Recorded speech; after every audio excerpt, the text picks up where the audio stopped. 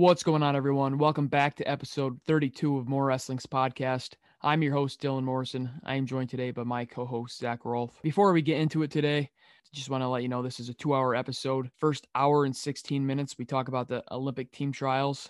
And then if you just want to listen to the Journeymen New York State Championships, fast forward to about an hour and 17. From then to the end, we talk about the state tournament that was held down in Pennsylvania. Hope you enjoy. How's it going today, Zach? Not bad, man. How you doing? Not bad at all.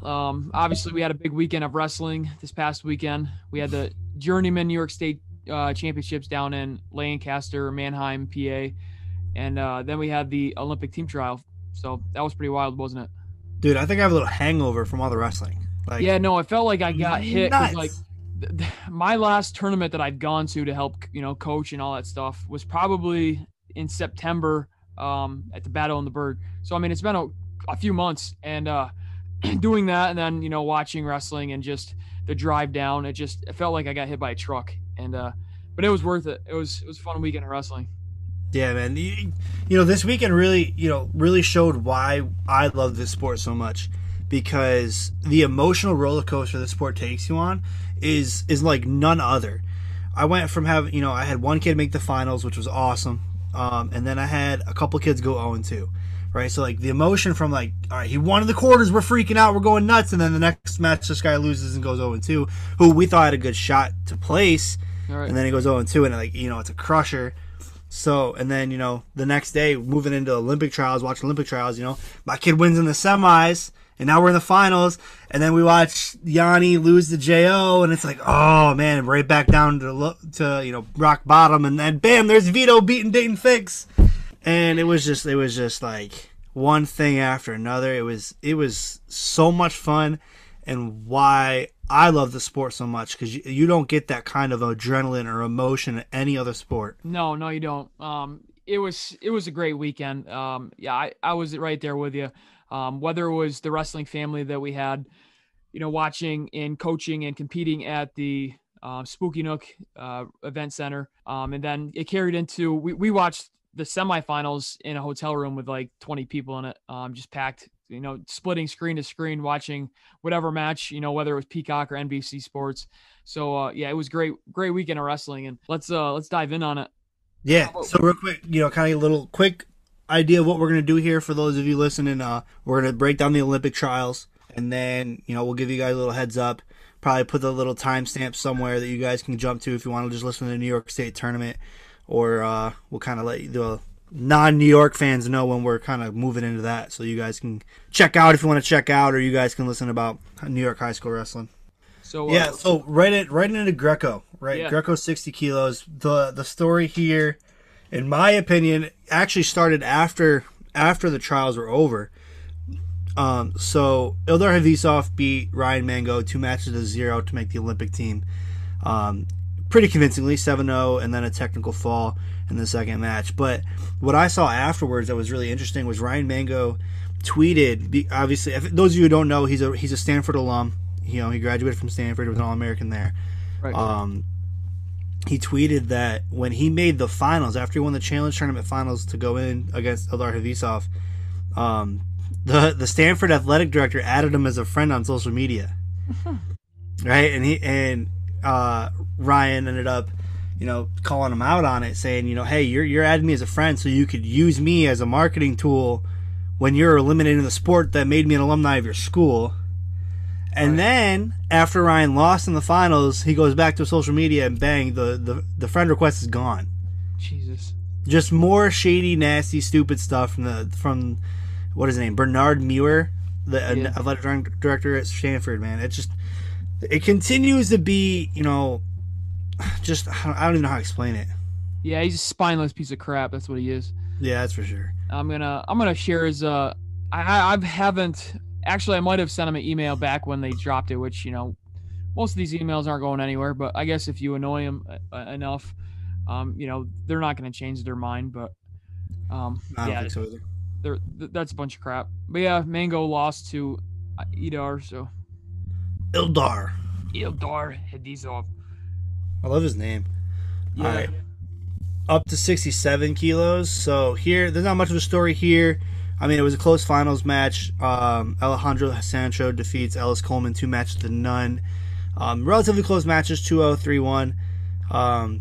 If you don't know who Ellis Coleman is, he's the guy who made the flying squirrel famous after jumping over top someone at the World Championships and scoring a couple points to win a match late. But not a ton of a story here. Alejandro Sancho was the guy sitting out and won the spot, deservedly so. Yep. And then moving up to 77 kilograms, our guy, New York guy, out of Shenandoah, Jesse Porter.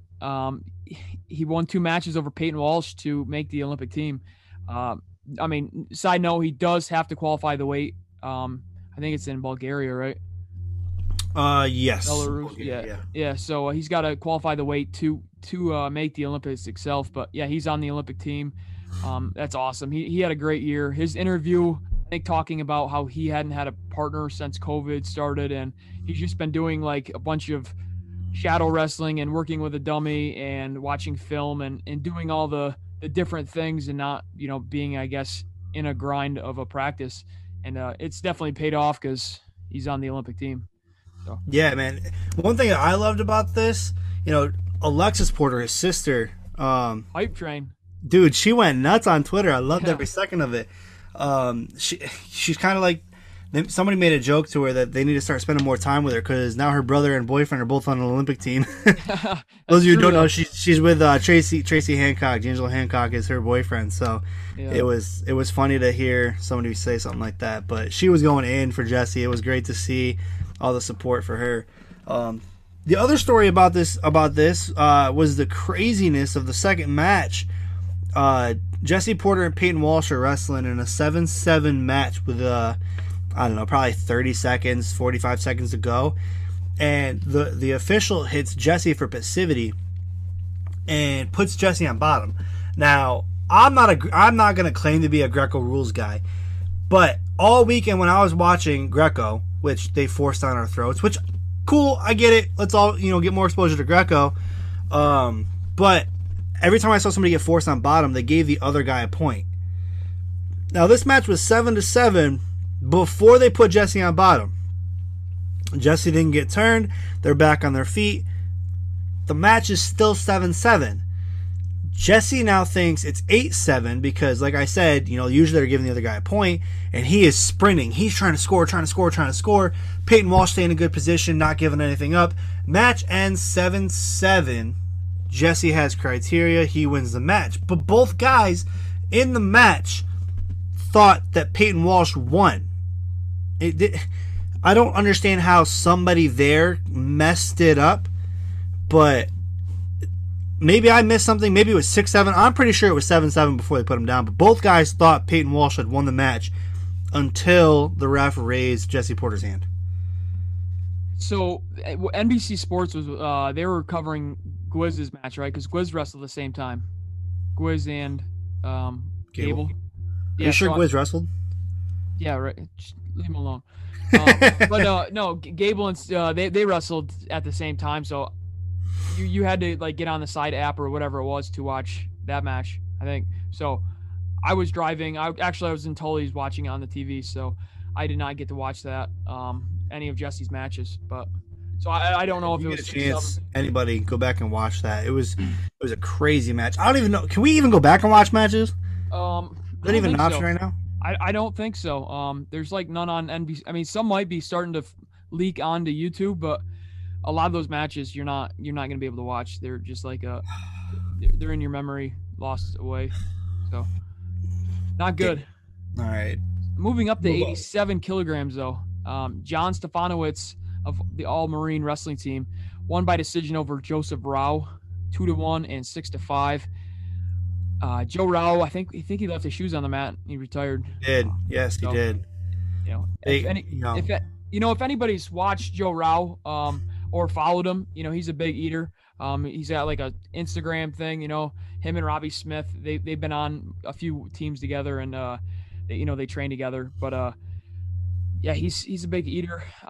He's kind of been the face of Greco. Just he's kind of been in the public's eye a little bit more, I think, as the Greco guy in the last few years. But didn't he wrestle? Didn't he do like a Hybrid freestyle Greco match with Pat Downey. Was it him or Was it him? I Who don't was it? know. I mean, I know Provisor's Downey's friend, but Maybe it was Provisor. yeah, I don't know. They did it on the Rumble at the rooftop thing where Jo wrestled Nolf. It could make sense because that was in Illinois, I believe. That was Chicago. Yeah, So I mean, I'm Raul, pretty sure. I'm pretty sure it was Rao. yeah, it might have been him. But yeah, Stefanowicz gets the job done. He makes the Olympic team, and Rao, takes the shoes off and leaves the sport. After a pretty decent career. Yeah, I'd say but so. the craziest thing, probably the biggest upset of the entire weekend that nobody's talking about, mainly because unfortunately, it was Greco and people don't really know Greco, but Alan Vera. I think we talked about him last week at some point. We talked about him before the podcast, but Oh yeah, easily the biggest favorite almost of anyone in the tournament, outside maybe Adeline Gray and Samira, but he loses. John Stefanowicz beats him in the semis of the challenge tournament. That was beyond unexpected. yeah. We definitely talked about Vera probably two different podcasts now. Just the Greco guys getting their name out there and Vera, who we thought would make a run. I think and yeah, he's not even on the Olympic team, so that's nuts. Stefanowicz definitely had a great weekend, knocking off Vera and Rao. Yeah, and those of you who don't know, that's also Chance Marceller's brother. Stefanowicz? Yes, Did not know that. yes, That's they pretty are. neat. That's neat. That's awesome. So moving up to 80 or to 97, we've already mentioned him. He is Alexis Porter's boyfriend. Tracy Hancock, Giangelo, he also goes by. He won. He was an Olympic team member. He beat Braxton Amos of Wisconsin, which Braxton Amos hasn't even wrestled in a college season yet for the Badgers. He qualified for the Olympic team trials in freestyle and Greco. Did he wrestle in freestyle at all or no? I almost feel like he did not. But I will thought double he check either that. wrestled one match and then forfeited, or he I did think not he wrestle. lost his first match. I think he drew Colin Moore first round Okay. and lost, and then ended up just forfeiting out at that point because he was on a good run. Yeah, he got teched by Colin Moore first round, Okay. and then forfeited to Kyvan Gatson, who then got a forfeit from Hayden Zillmer. Yeah. So Braxton Amos had a good tournament. I'm drawing a blank on who he beat in the challenge tournament finals. But I mean he met up with Tracy Hancock in the finals. He defeated Nick Boykin of Sunkiss Wrestling Club. Okay, maybe I don't know if that was the match that I watched or not, but yeah, He he did kind have of a ran in. crazy win over Luke Sheridan of Army, who was a 2 seed. That was probably it, yeah, because it was a 2 seed. Sheridan, I think, wrestled at Indiana in college. Yep. Yep. So yeah, but Tracy Hancock's the real deal. Dude, He got two techs he's a over. killer. Yeah. The one clip that's kind of going around Twitter right now where he like side headlock choked him and then rolled him backwards was just, dude, that's freak stuff. Yep. That's freak man stuff. straight. I don't know how to explain it. Dude's an animal. Yeah. And Hopefully, he then, can bring back a medal for Greco. I would hope so. I mean, if Kuhn obviously goes and gets a medal as well, I believe Kuhn still has to qualify the weight. he still has to qualify. I guess I feel kind of comfortable with Kuhn qualifying the weight, but yeah, he still has to qualify. But Kuhn, he won in the Olympic team trial finals over Colton Schultz 10-1, and he won 3-3 criteria. These dudes wrestle all the time. I don't understand. They just wrestled overseas too, right? Yep, they just went to the Pelicone where it was like between conferences and nationals, and Colton Schultz was ridiculous and traveled all the way over there and then came back for NCAAs. Yeah. And then drew Adam Kuhn first round. I'm kind of like looking at this, like Colton Schultz, he's still young. Braxton Amos is still young. Like having these guys that are in the college scene and they're wrestling Greco and they're having success, right? They're the second man in the ladder for our Greco team, and they're still wrestling in college. So it kind of gives the Greco guys and maybe the Greco community a little bit more love just because they have guys that are wrestling, Yeah, and those two are what we were talking about last week when we were talking about stars transitioning to Greco. But now it's more, I mean, even better for us, right? They're growing in Greco as they're growing in our, as stars. Colton Schultz took fourth at NCAA's. Braxton Amos isn't even in college yet, and here we are talking about him, right? And, it's just going to get better next year when he joins that 197-pound weight class with AJ Ferrari. And, the difference is Braxton Amos isn't going to come out and call anybody a douche like Braxton or like AJ Ferrari has no problem doing. But, his wrestling will speak for itself. Those of you who don't know who Braxton Amos is, look him up. He's going to be a killer next year. Yeah, I'm excited to watch him put on the Wisconsin singlet and see what he does. Yeah.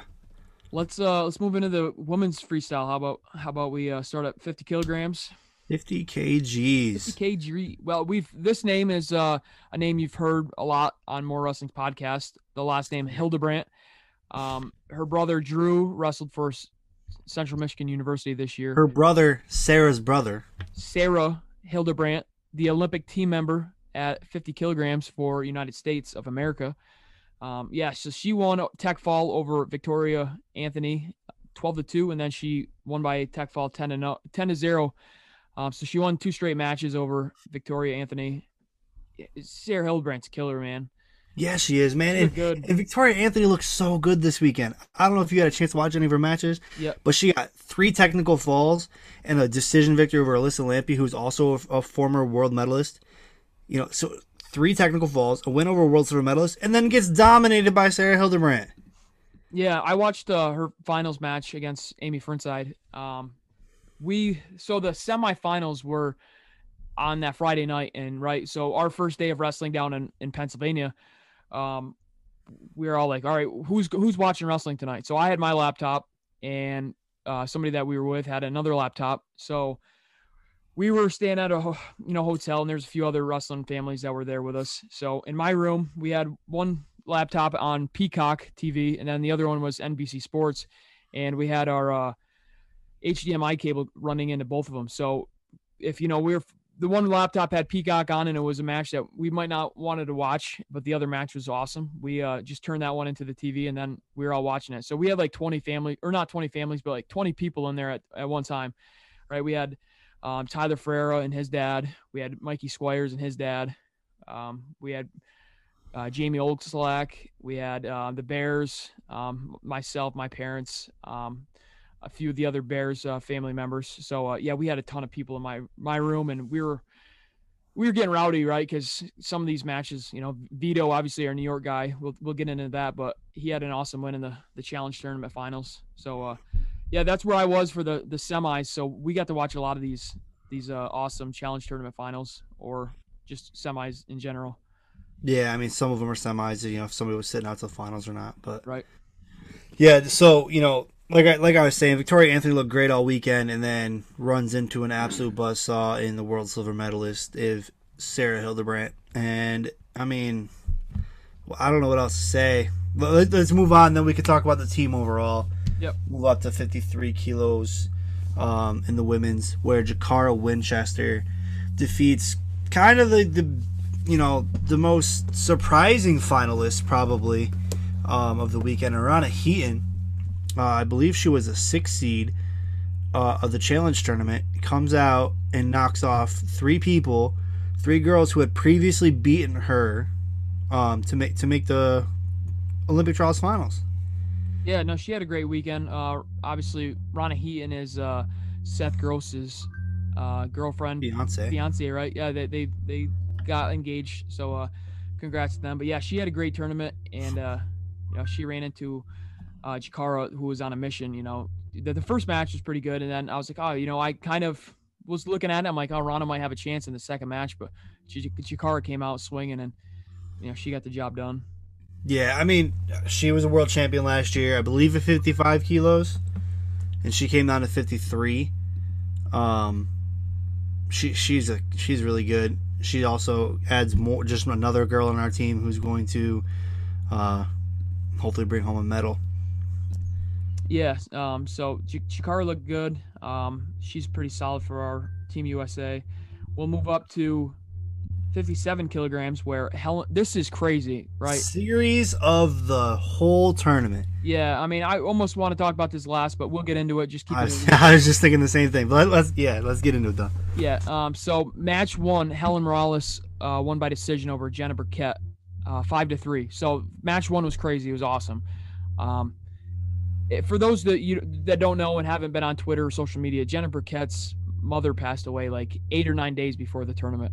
So obviously her head and her heart kind of were, I'm not gonna say in the wrong place, but they were. For her to compete, it was pretty crazy. So match one went to Helen. Match two, Jenna Burkett came out and she won 6-5 over Helen. So we're going into match three, and I think I watched both the matches at Tully's because on the way home I watched the. I was I had my hotspot on my phone, and then I had my laptop in my passenger seat, and I drove back from Pennsylvania by myself. So I'm just put that on, and I'm like listening more so than watching because I'm not trying to watch wrestling on 81. But so I get to Tully's, watch that, and then it was match three, right? She won, so it forced match three, and I was like, I had to hit the road. So they were wrestling as I was, heading north, and I'd have pulled over. Honestly, I want to say I watched match two on the way home. It was somewhere north of Syracuse. I had it on my laptop, and I'm like, damn, if I time this right, they might wrestle by the time I get home. So, an hour after I left Tully's, like Bo Nickel and David Taylor were just finishing up. So they would have wrestled right after, and I just missed it. But yeah, Helen Morales won over Jenna Burkett in match three by fall in 24 seconds. She hit her patented slide by to a foot sweep. Dude, that over collar slide by to a foot sweep. You know how many times I've watched the clip from the 2017 World Championships, and then the Final X, I think it was 2019 Final X where she also hit it. I just don't get why people collar tie her anymore. Why would you walk to Helen Maroulis and be like, yo, here you go, and then get foot swept to your back and. Oh my goodness! I hope people do it, at the Olympics because I love watching her do it. It's crazy. Oh God, yeah. It's awesome. But yeah. And Jenna Burkett, I don't know if anybody knows her story or what. She's from Long Island. She was adopted, and her mom did everything for her. Her adoptive mother, obviously, took her to all kinds of camps, took her around the world, and said, "Listen, you're going to be great." And then last week, the week before the trials, her mom passed away.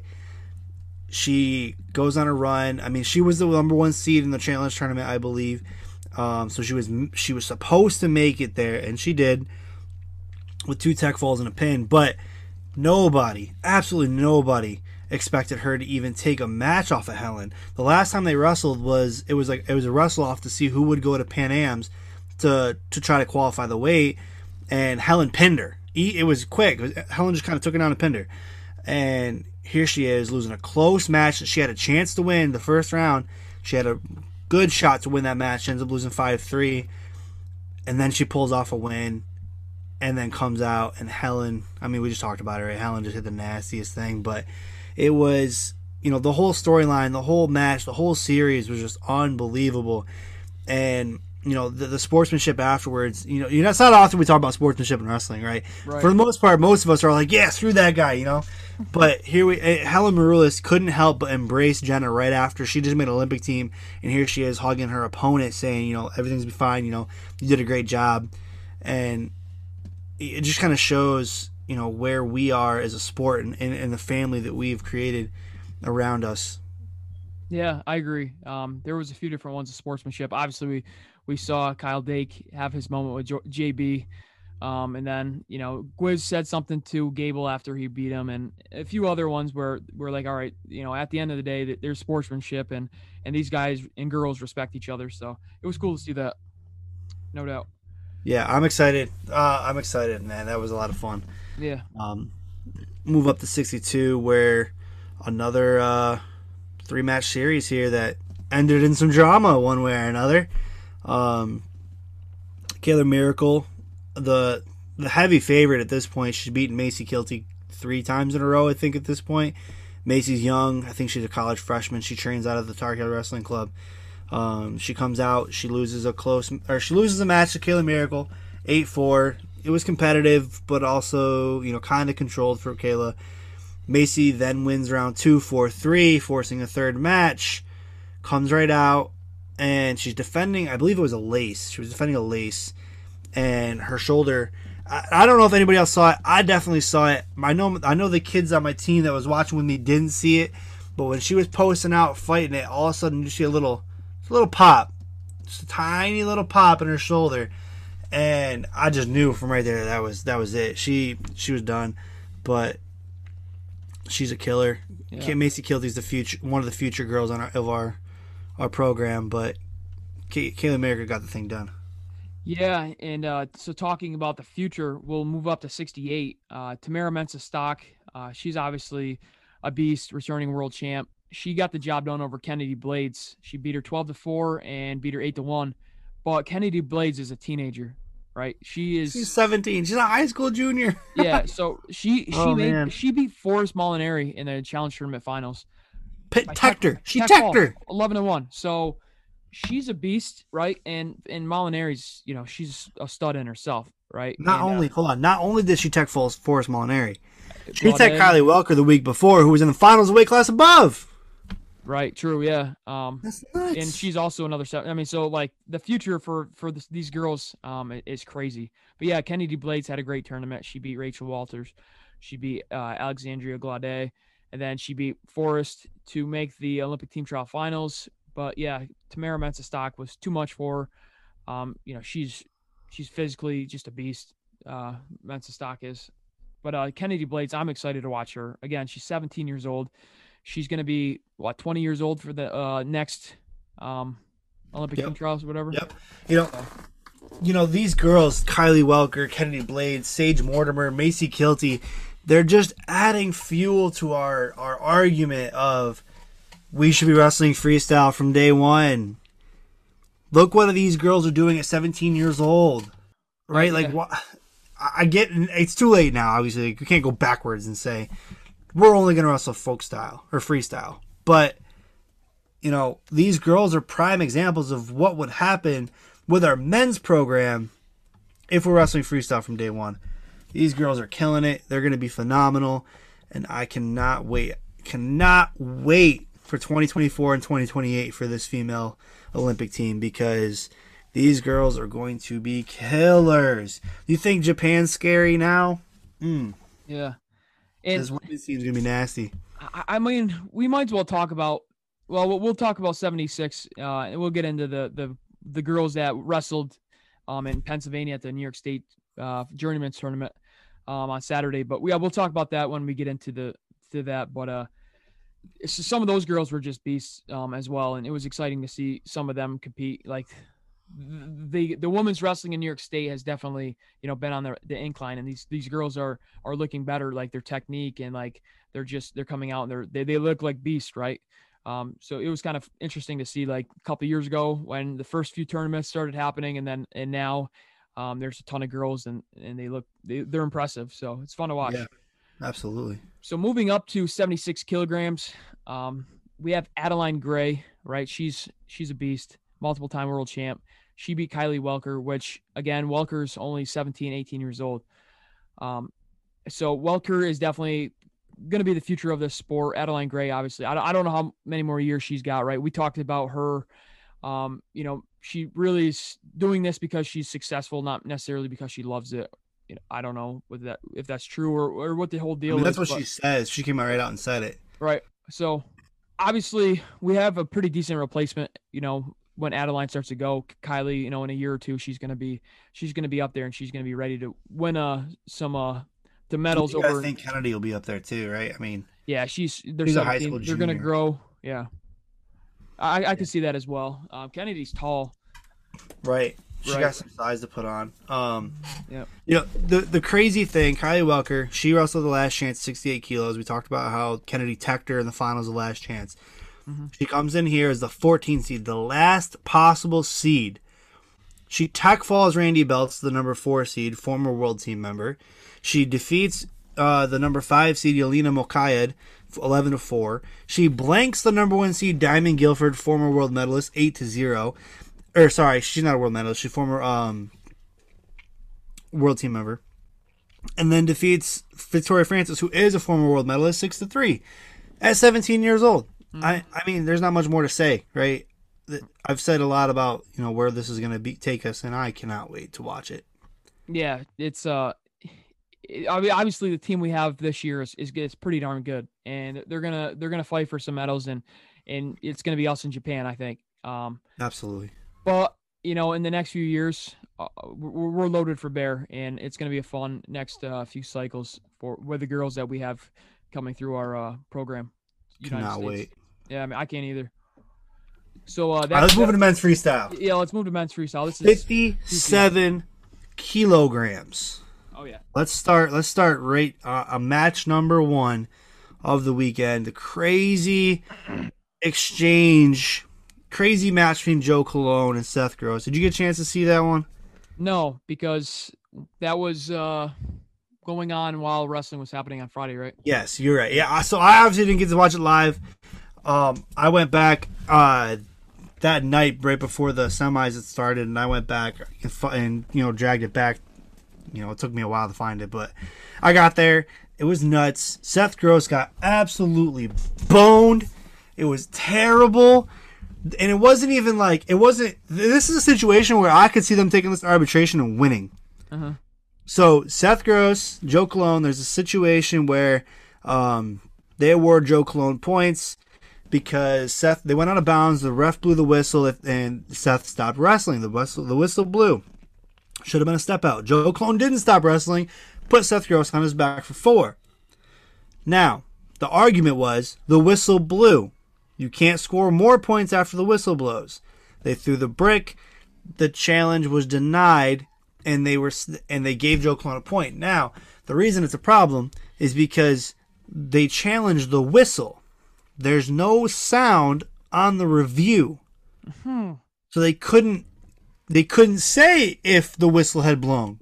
So you tell the athlete, we don't know if you're right or if we're right, but we're going to tell you that you're wrong, and we're going to give the other guy a point because we don't have access to what you want to challenge. That's not how that works. If you can't see, if the camera doesn't follow the action in a situation, you give the brick back and say, sorry, we can't see the action. It's not your fault. It's not our fault. Yeah. How's that any different than if they can't hear the whistle? Yeah. I mean, that's true, and they should have gave it back. But no, they give Joe Colon a point, and they keep the brick. They don't give the brick back. It reminds me, so Virginia Beach Nationals, I think, they went to review a couple of years ago, maybe 3 years ago, maybe 2 or 3. And it was like $100 to review it or something like that. I don't know if you know this. Yeah. But I was watching it live on my laptop, and Carter Bear was wrestling, and in the camera, obviously there's 60 mats in Virginia Beach. They're all not manned, right? And the action went to the left, and you couldn't see it on the camera. So I knew they were going to watch the same, view that I just watched. So I sent Joel a message. I was like, coach, this is, you can't see this. Hold on to your $100. And he didn't get it in time, and he spent $100, and then they kept it because they couldn't watch it. They kept his money? Yeah, they were like, oh, we can't watch it. So I'm almost positive that they kept his money. I don't know if they did end up giving it back, but he spent $100 on something that he couldn't use. Dude, I'd have lost my mind. Yeah. I mean, I don't know if it was 100 or 50 or 20 or whatever it was, but it was nuts. I'm like, dude, that's ridiculous. Yeah. But yeah, for the same thing, and this is in Olympic team trials, right? This is at a higher stage. This is nuts. Right. So it actually is not even over yet. So at the end of the match, towards the end of the match, right, Seth Gross exposes Joe Colon. Very clear, no doubt, exposed him. They didn't call it. But he'll have a brick to throw now because they kept his brick from something that shouldn't have been called the way it was anyways. And he loses the match on a bad call. But, right, there's a reason, there's a thing in place to stop refs from making bad calls with a challenge brick. But, bad call number 2, they didn't give him his brick back when they couldn't, hear the whistle on the video review. So Seth Gross got boned twice in one match. That being said, don't leave it in the ref's hand, obviously. But, man, at the Olympic team trials, you would think that's something I'm going to arbitration for. And after you see what Yanni went through, and Yanni got the win there, Right. Yeah. I don't see why you don't try it, but obviously it's too late now. They wrestled a few more matches and it's over with. Yeah. But I mean, dang, man, Seth Gross got absolutely screwed. yeah. No, I saw that on Twitter. I wasn't able to do what you did. I guess. I mean, I guess I could have, but there was a lot of stuff going on and trying to watch this and watch that and try to just to get the feed on it in itself because we had, like I said, 20 people coming into the room and we weren't entirely sure if we were going to be able to watch it until like the last second. But we made Right. it work. But I wasn't able to watch that match, so I was unfortunate. But also in 57 kilograms down low, we had Vito. He took out NATO 3-2 in the quarterfinals, and then Dayton Fix beat Sean Russell. So we were able to watch Vito versus Dayton Fix, and as a room full of New York guys, we were freaking pumped when Vito beat him 7-5. That was awesome. That was so Yeah, much fun to watch. It came right after the Yanni loss to Jo, yeah, and like back to what I talk about, that roller coaster. I watched Yanni lose.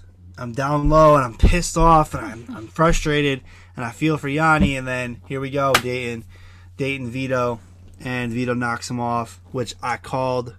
I also called Vito beating Gilman, which didn't work, but I knew Vito had a chance to beat Dayton, and I mean, it was a great match. Got out to a real quick 6-0 lead.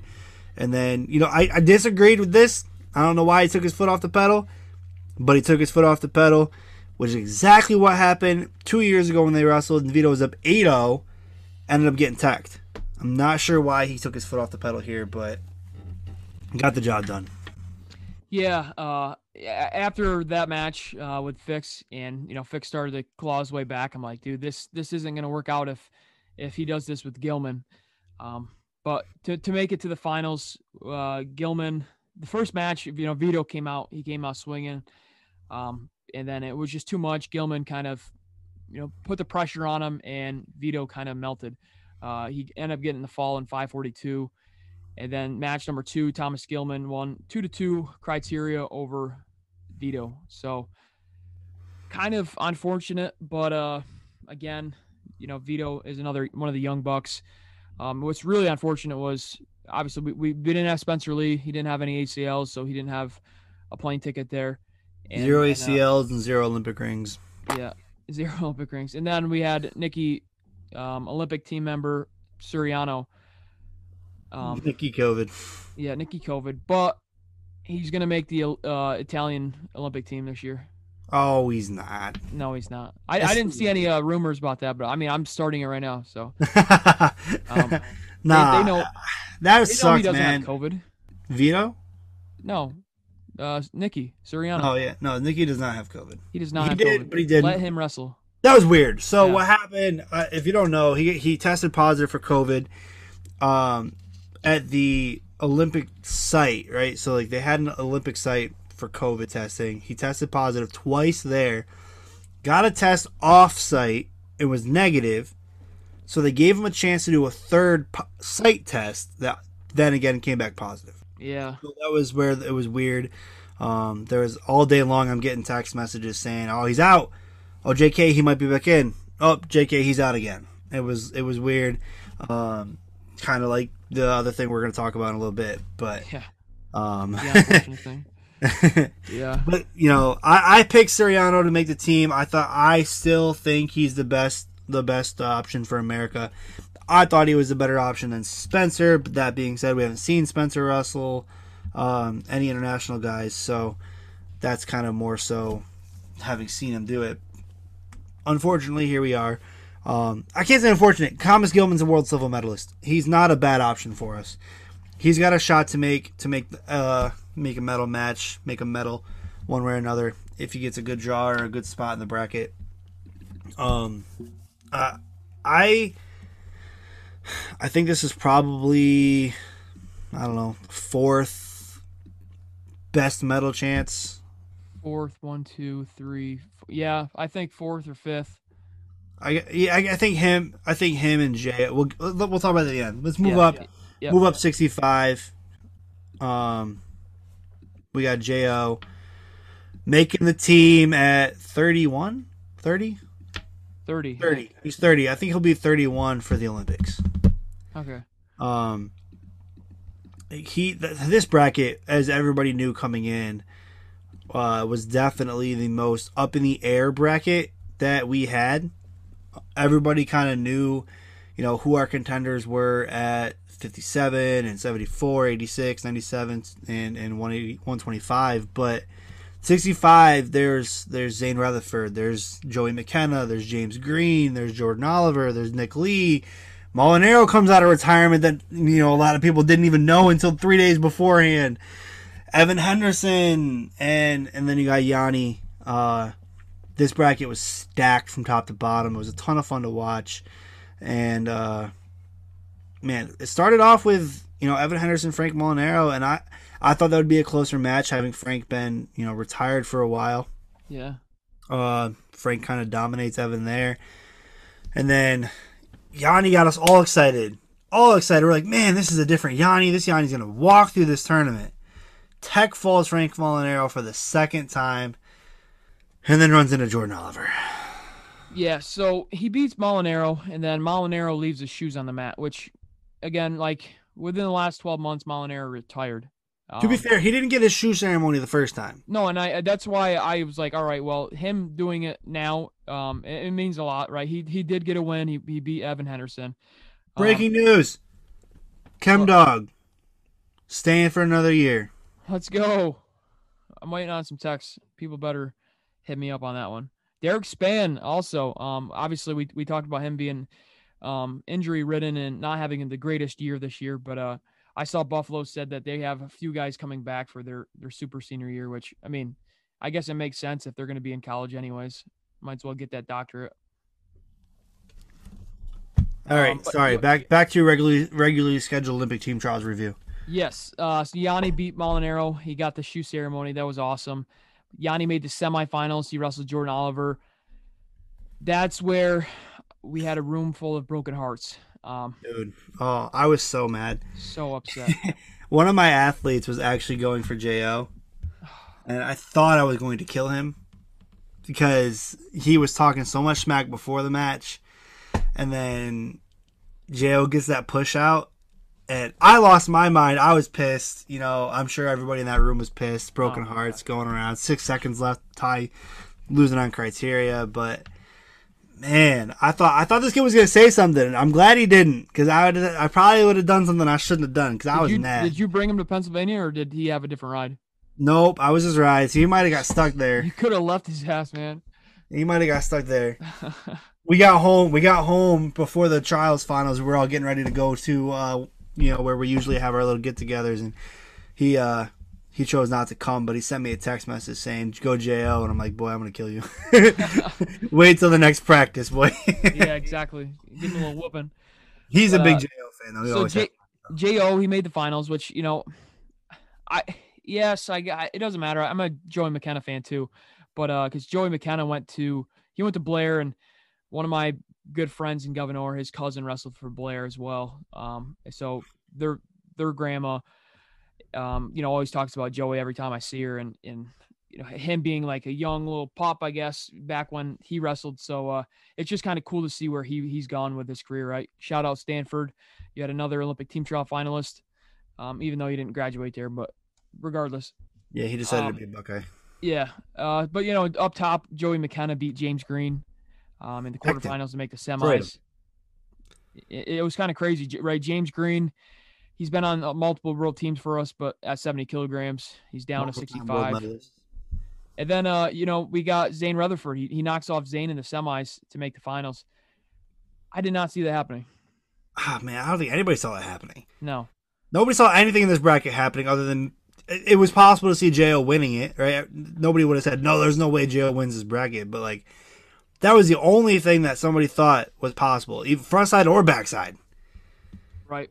This bracket was nuts. I mean, even Evan Henderson teching Anthony Ashnault was surprising. Yeah, and the backside with Nick Lee, he made the run over Zane Rutherford and beat Yanni. Dominated both of them. Yeah. None of those matches were very close. And to think Jordan Oliver controlled Nick Lee and then be front side, I mean, this whole bracket was nuts. Jordan Oliver controlling Nick Lee beating Yanni and Zane, Yanni losing, Joey McKenna beating Zane Rutherford. Man, This weight, just like absolute craziness. as you said though, like Nashawn Garrett, he's a Final X. He was a world team member. I mean, but then he got hurt right in 2019. That's at 57 kilograms still. And Frank, he was a 2016 rep for Olympic team. And then you had Zane that's made world teams and James Green, and it just this weight is The crazy. national team is 3 guys who's never made a team before. Yeah. Yanni has wins over world silver medalists. Yeah, right. That's just He bizarre. beat both bronze medalists last year.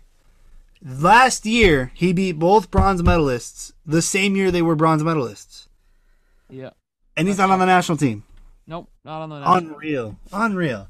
All right, I think we beat a dead horse here. I think we did, but that just sucks. But shout out to Jordan Oliver. He needs to qualify the weight. Hopefully he gets. Yes, he will be in Bulgaria May 5th and 6th, I think it is. Yeah, it's about a month away. Yeah, I believe it's May 5th and 6th. He'll be in Bulgaria. He's got to qualify the weight. There's some tough names that still need to be that are going to be there. Conchikashvili is one of them. I don't remember exactly the rest of them. I'm sure before it comes up, I'll have a better list for you. I know Conchikashvili still needs to qualify, and that's a tough task there. So, well, how about we talk about something brighter? Then you want to talk about the bright spot of it, or like the bright spot of the night before, because that was crazy too. Let's talk about the natural light. All right, the natural light brightness. That is Kyle Dake. Kyle Dake. Team Kyle Dake. So up at 74 kilograms. Challenge tournament. We had Jason Nolf. He was up top. He wrestled David Carr in the semis. He beat David Carr 10-0. And down low, we had Chance Marsteller knocking off Vincenzo Joseph. We had Evan Wick beating Thomas Gant. And then Wick beat Marsteller, which back on the pit card, Marsteller beat Wick, right? That was a tech fall. Got to his legs, wrapped him up, got their job done. So poor Wick wrestles Kyle Dake, right? Kyle Dake was on a mission. He gets the job done, 10-0, makes it quick. And then we had Kyle Dake. And this was like the last match, right? Because this was the challenge tournament finals. Dake had to wrestle a semifinal match that night and then had to wrestle challenge tournament finals. We wrestled Jason Nolf. And wow, that was nuts. Did he wrestle Jason Nolf? He didn't really. I mean, he picked him up and put him down.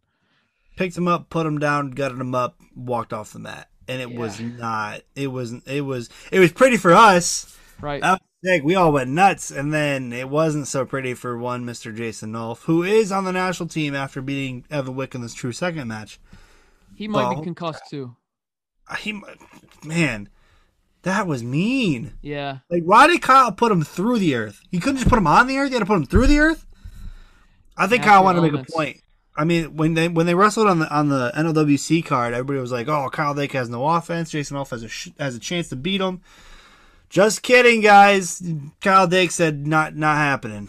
Yeah, and so Kyle Dake set that match up with Jordan Burroughs. Match number 20 or whatever it is. They've wrestled a crap load of times in match the number last 9 since 2013, 2012, whatever it has been. So Kyle Dake. Kid Dynamite versus Jordan Burroughs. All I see is gold. Olympic team trial finals.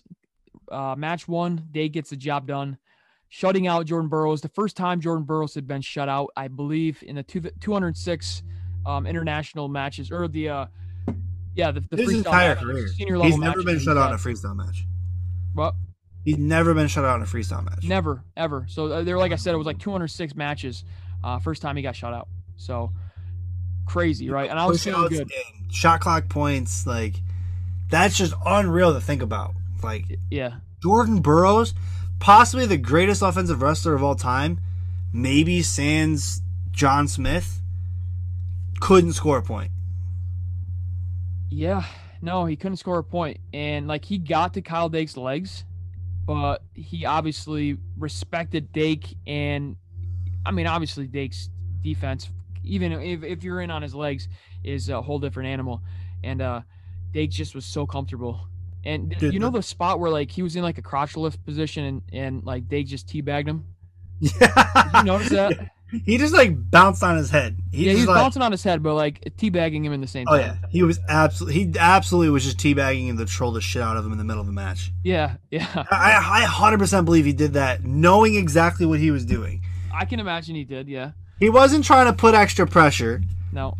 He wasn't trying to kind of push. He was straight up trolling this kid in the middle of the freaking Olympic trials finals. But when he wanted to go, he went, right? Like his Yeah. motion, right? He was like Muhammad Ali. He was light on his feet. He was so unpredictable, and you know, Jordan Burroughs didn't have any answers for it, right? He couldn't get to any offense, and Kyle Day got the job done. He made the Olympic team. This first Yeah. time in like since 2011, 2010, right? He made the first team in 11. Jordan Burroughs, yeah. His first team was 2011. 11, yeah. So the first time since 2010, yeah. So that he hasn't made Olympic or world teams. So shout out Kid Dynamite. Yeah, I put this out on Twitter, but my analysis of this match was, you know, watching it.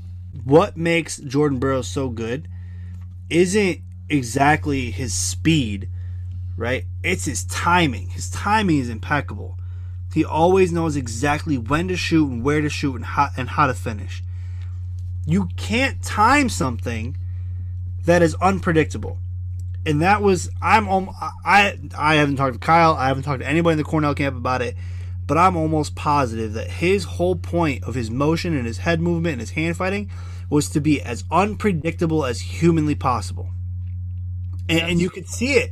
He was motioning left, he was motioning right, he would drop to his knees randomly, he would touch him randomly. It was very unpredictable what he was going to do. And Jordan, you could see it. He just didn't know when to shoot or how to get to where he wanted to be. And anytime he would shoot, he was just trying to create some kind of wrestling action. I don't think he shot specifically to finish because it just wasn't happening. He didn't know when to shoot. And at some point, he just got frustrated and flustered and said, I just need to grab a leg and see what I can do. And once you grab his leg, if you're not in a clean finishing motion on Kyle Dake, you're in a chest wrap. Yep. Which is exactly what happened every time Jordan touched his leg. He ended up in a chest wrap. And Kyle's killer from there, and Jordan knew that. Jordan knew if he brought his hips up even a little bit, he was going for a ride. And if you don't know how to finish a shot on Kyle Dake, you're not going to beat Kyle Dake because you're not pushing him out. You're not beating him in a push out contest. Mm-hmm. That's the other thing. Kyle Dake might be the best wrestler on the edge in the world. Yeah. People try. You know how people the grounding rule. Everybody's gaming the grounding rule. You can't game the grounding rule on Kyle Dake. He drives you to your feet. He did it to Chenzo. He did it to Jason Nolf in their match, and he just did it to Jordan Burroughs, the greatest wrestler in the world. We talked about that. The one he did it with Chenzo. It might have been Nolf. I don't know. It was one of those two though. It was that night, and we're like, man, like. They were starting to play that out of bounds rule, the grounding rule, and Dake brought him up to the feet and got the push out. And once he did that to Jordan, I'm like, man, like, here we go. Like, this is exactly what he wanted to do. And, he's able to do it to Jordan Burroughs and get that point and control him. From there on, I'm like, Kyle Dake's got this. And it was just weird. It was just that moment where he was able to pick him up and just, push him out. I'm like, all right, I felt that much more better that Kyle Dake was going to win the match. Yeah, the moment for me was Jordan took a double leg and had Kyle's feet together. Both feet were clearly together. And Kyle just found a way to get his feet apart, get his hips back, and ended up right back in that chest wrap position. And that was the moment for me that I was like, Kyle Dake's on the Olympic team. There's no way. Jordan has no answers for him. Yeah. How do you get both feet together, clearly together, and not finish a shot? Obviously, you're wrestling Kyle Dake is the answer, but in general, you see that and you're like, oh, that's takedown. Yeah, no, Kyle Dake, we talked about that too. I think I don't know if we said it on the podcast or not, but we definitely texted about it. Like a certain someone's dad, kind of recruited against him just to see like to help him find a way. Like, hey, how would you beat me if, scout me and tell me how you're going to beat me. And maybe that's kind of what it was. Like, don't be so predictable, and change it up. And that's kind of how he was. And he obviously got the job done. So. Right. For sure. Good shit. All right. 86. This was kind of this was the one way where it's like, all right, David, do your thing. Let's get it out. Let's get out of here. Yeah. Right. We saw a few, what was it, like a month and a half, 2 months ago, maybe. David Taylor beat Gabe Dean, close match, and I don't know. I guess when the lights are on, David Taylor's gonna come out and he's gonna get the job done, and that's obviously what he did. Right? He beat Brett Favre, Tech Fall. He beat Gabe Dean in the semis, and then he met up with Bo Nickel, which is also a Nittany Lion guy. Obviously, everybody knows that. So it was kind of funny to see those two wrestle each other. I remember back when Bo went there on like a recruiting visit or whatever, and like David Taylor was the big guy on campus, right? He was a college guy at the time, maybe just getting ready to leave, and Bo comes in, and there was a picture of them two on campus when Bo just got there, right? I think it was on their visit, but here they are wrestling for an Olympic team spot, 7 years later, whatever it is. It's crazy. Yeah, back up a little bit. The best match of the tournament, in my opinion, was Bo Nichols Zahid Valencia. Yeah. That was so much fun to watch. It was actually funny. So I got two screens going. I got my laptop and I got the HDMI connected to the TV, and we're watching the Mat 2 that is on on TV up here, and we're watching the other mats down on my laptop.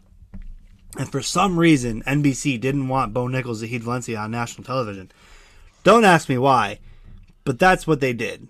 3-time national, should be 3-time national champion. Somebody had to do, get caught with drugs. But anyways, Zahid Valencia Bo Nichols match was so much fun. It was 5-5. Zahid's winning with short time. I think it was like 15 seconds left. Bo Nichols scores a takedown to go up on criteria, 7-5. And then Zahid, with 15 seconds left, within 2 seconds of the restart, in real deep, head outside, lefty high crotch, and Bo Nickel does what Bo Nickel does with his weird ass hips and his crazy moves. Yeah. What do you guys call it? Chin whip, right? Chin whip. It was pretty much chin whip, right? Like JV freshman bull crap that we tell all of our kids, no, don't do that. That's trash. It doesn't work. Are now going to come to me on Sunday when we start practices again and say, hey, coach, thought you said this doesn't work. Thanks a lot, Bo Nickel. You had to go do that to Zahid freaking Valencia. Score 4 points and make it to the Olympic trials finals. Then he spanks him. Spankgate. Spanked him 3 times. Yeah. Dude, how would you feel if you were Zahid Valencia? Yeah, not very good. I mean, I would have had to throw hands. You would think, right? I mean, I would not be able to stand up and just shake this dude's hand. Like, you ain't spanking me on national television and just getting away with it. I don't care. We all went nuts. Obviously, like, it was a huge moment, right? He chin whipped him, and then, in the next 5-10 seconds, he spanks him on the ass a few times, and that was the talk of the room. And then, and the next day at the Journeymen New York State tournament, every time you saw somebody, you were like, "Oh, you watched the wrestling last night? Yeah. Did you see Bo Nickel spanking Zahid after he beat him?" Just like, it's spank gate. So it was funny. So we're watching so like I said, we had 2 screens, and up here was one match, and we would see the crowd go nuts on this screen, and we're like, wait, what's about to happen down here? So then we look down here, about 5 seconds later, something crazy happens. It was Bo scored his takedown, and then we see the crowd go nuts again, and we're like, wait a minute. We figured, Bo scores a takedown, match is over, no big deal. So then we see the crowd go off, and I look at Zach Levy, and I said, what do you think's going to happen? He goes, I guarantee you Bo scores again. I said, nah, Zahid's on a leg. Zahid gets in deep. I'm like, told you so. And then Bo throws him on his back. I'm like, oh, come on. That's the same thing that I saw, because you could only see the fans' reaction from the main screen we were watching. Right. And I'm like, damn. And then obviously they replayed that, but man, it sucked. It is what it is. But we got the finals match, David Taylor versus Bo Nickel. 2 guys that wrestle each other. Obviously, I don't know how much they wrestle each other in the room, but again, they've been in state college for the last 6-7 years together, and it just seemed like David Taylor knew everything Bo probably had. Right? Like the tricks and all that stuff. He just had the answer for it. Yeah, this is this whole screw it. I guess breaking news, Yes. Pat Mineo just tweeted out, Max Dean is on the move. Ooh. I'm not sure what to make of that. He also says Michigan might get him and Shane Griffith. Shane Griffith, I thought, was either going to look at Michigan or UNC, so that would make sense. I believe Yeah, those were the two options. yeah, that's what I heard too. And Brookie is Pat also Brookie, upstate yeah, Michigan. So yeah, holy crap, man, that's that's crazy, big. man. That's big. Big. I want to know more. Yeah. But Well, anyways, back to David Taylor. Let's get into some of this Penn State stuff. David Taylor gets a job done. He kind of, in a way, big brothered him, but not necessarily in a way where like he controlled him. It was more of a, hey, I know your tricks. They're not going to work on me. yeah, and So the one thing I noticed, obviously, David controlled the match. I don't. Did Bo even score a point? no, it was 4-0, 6-0. So Yeah. So the one thing I noticed when the match was all over, these guys are teammates, right? yeah, You look at how the way Helen and Jenna reacted, or yeah, Colin Moore and Kyle Snyder reacted. It wasn't that with Bo and David Taylor. I didn't think there was heat here, but now I'm kind of thinking there's heat here. yeah. I didn't understand that. I figured they would be chill, but I guess not. Yeah, no, I mean, Bo Nickel stormed off the mat and he was not happy. But I don't know what that says, right? I mean, David Taylor. I mean, that's gonna happen, right? You have all these guys, these loaded, tough guys at that weight, right? It's the same thing with if Nolf and Chenzo, right? I mean, you've got two of the best guys in the room at that weight. Like, obviously, one of you guys are gonna win. Yeah, I know their mindset. Obviously, they're competitors and they want to win, but I don't know. You had to think that you weren't going to beat David Taylor if you've wrestled them. I mean, maybe they haven't wrestled in a room. Maybe that's I don't know. Well, I think I heard somebody say somewhere before they hadn't wrestled it since before when so when David Taylor tore his ACL Yep. and they didn't really tell anybody. They didn't even tell Oh Bo, yes, right? So he didn't I have a think chance. right. I think when that happened was when they stopped practicing because Bo could have gone 86. Yep. He would have won the team. I mean, look what he did to Pat Downey this weekend. He teched him. PD3. And Yeah. he had made the team, and honestly, he had a really good shot to medal. And they didn't tell him. Which why would you give him a chance to go medal and then take control of the position? So then you have to wrestle the challenge tournament. But I think at that point, Bo Nickel said, or one of them, I don't know which one, but one of them said, "We ain't practicing partners no more." Yeah, we ain't friends. Exactly. So David Taylor, Magic Man, makes the team. Him and Kyle Dake, it's awesome to see. Obviously, they have a long history together, and yeah, that's they're gonna be looking for Olympic golds over in Tokyo in a few months. So let's move up to 97 kilograms. Obviously, there's a little bit to talk about at this weight, and that kind of pertains to Jaden Cox not making weight on time. This whole on time thing, I don't care about. You didn't make weight, okay? Yeah. And yeah, obviously everybody will go, "Who are you?" This is Jaden Cox we're talking about. Yeah, you're right. It is Jaden Cox we're talking about. 2-time world champ, 4-time world medalist, world Olympic medalist. Didn't know when weigh-ins were, and at 8:04, 4 minutes after scales closed, he was over by 0.4. He was overweight 4 minutes after scales closed. Then he goes out, he's sprinting, comes back 10 minutes later at 8:14, and he's on weight. No, you didn't make weight. Yep. Weigh-ins ended at 8 o'clock. And I don't care if your coach is Kevin Jackson and he's a USA Wrestling employee. He's your coach, okay? He is not, at that point, it doesn't matter if he's a USA Wrestling employee. He's a developmental coach. He works with the cadets and juniors. He's not the senior level coach. And, I hope they don't get anything out of this, right? And you know what? Jaden's a great wrestler. I love watching him wrestle. He's always had a great character, and he's a great person. But you don't get special treatment when you're 15 minutes late to weigh in. Now, if there's a rule that says, you can weigh in late, you pay a fine, you do this, you do that, and you still get to wrestle, whatever. Obviously, we all know there's no advantage to weighing in late. It's a disadvantage to weigh in late because now you have less time to recover. Okay? Obviously, he wasn't wrestling until 6 p.m. or or 7 p.m., whatever it was over there. But, you know, I don't see that. I don't overall see an issue with you weighing in 15 minutes late. But the rule says weigh-ins end at 8 o'clock. Yeah. Obviously, the rules for a reason, right? They're not meant to be broke.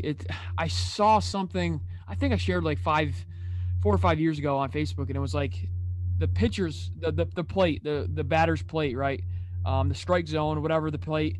It's 17 inches in Pee-wees, 17 inches in modified, it's 17 inches in junior high, varsity, college, pros. Like the plate, I'm pretty sure is the same size from little league to the professionals. So, you know, they've got to follow that same, the plate, right? Like it was just something where like you're not going to bend the rules and and and make stuff different just because you're a professional and you're at the top of your game for this. Um, and I understand it. It's not a great situation, but you got to know stuff, right? And it's the same thing I heard that Tamara Mensah Stock. She wasn't late, but she was pushing it for weigh-ins. And she made the cutoff, obviously, but she was like 5-10 minutes. Luckily, she was down on weight, I guess, but it's crazy. Yeah, that's the other part of it. Like, I know a lot of D1 schools, they typically show up to weigh-ins. They show up to the venue a pound, maybe 2 pounds over, because they always get a workout in beforehand, right? But he showed up at 7:40, I think I heard. Showed up at 7:40. If you're going to show up at 7:40, you better be on weight. Even if you think weigh-ins are at 8, yeah. Right? If the D1 schools, they're showing up an hour and a half, 2 hours before weigh-ins to get their workouts in to get that last bit of weight off. You're not showing up 20 minutes before weigh-ins start. You didn't have a match right away, right? Like, right. You could have, got that good workout in the morning, made weight, and then obviously do what you're going to do until you have your next match or your trials finals match, or semis, whatever it was. But I don't know. I don't understand it. It's crazy. But anyways, 97 kilograms without Jaden Cox. We've got Colin Moore as the 1 seed. He beats Braxton Amos, started off. Then he beats Ty Walls to make the Challenge Tournament Finals. And down low, we've got Mike Machiavello beats Fast Twitch Ferrari 3-1. Mike Mock's man strength was too much for Ferrari, I believe. And then down low, we had Hayden Zilmer beating Ben Hannes. Mike Mock got the job done, won 2-2 on criteria over Zilmer. And then in the finals, we had Colin Moore getting a tech over Mike Machiavello. So, I don't know. It might have just been wishful thinking. I don't know. Like, I thought after Colin Moore did that to Mike Machiavello, I'm like, all right, he's going to wrestle his past teammate, and he's going to be coached by the guys that coached Kyle Snyder. I'm like, maybe he can keep this kind of close with Kyle Snyder. Obviously, he did not, but... Yeah, I was making jokes with my so for the finals we had my alumni, my college kids came back into town and we watched the finals together, and we were making jokes about it was Kyle Snyder beating up on Colin Moore, punishing him for losing to Anthony Cassar in the dual meet against Penn State that one year. And the second match was he was being punished because he made Kyle have to try to throw Nick Neville's or Seth Neville's because they needed a pin to win the duel.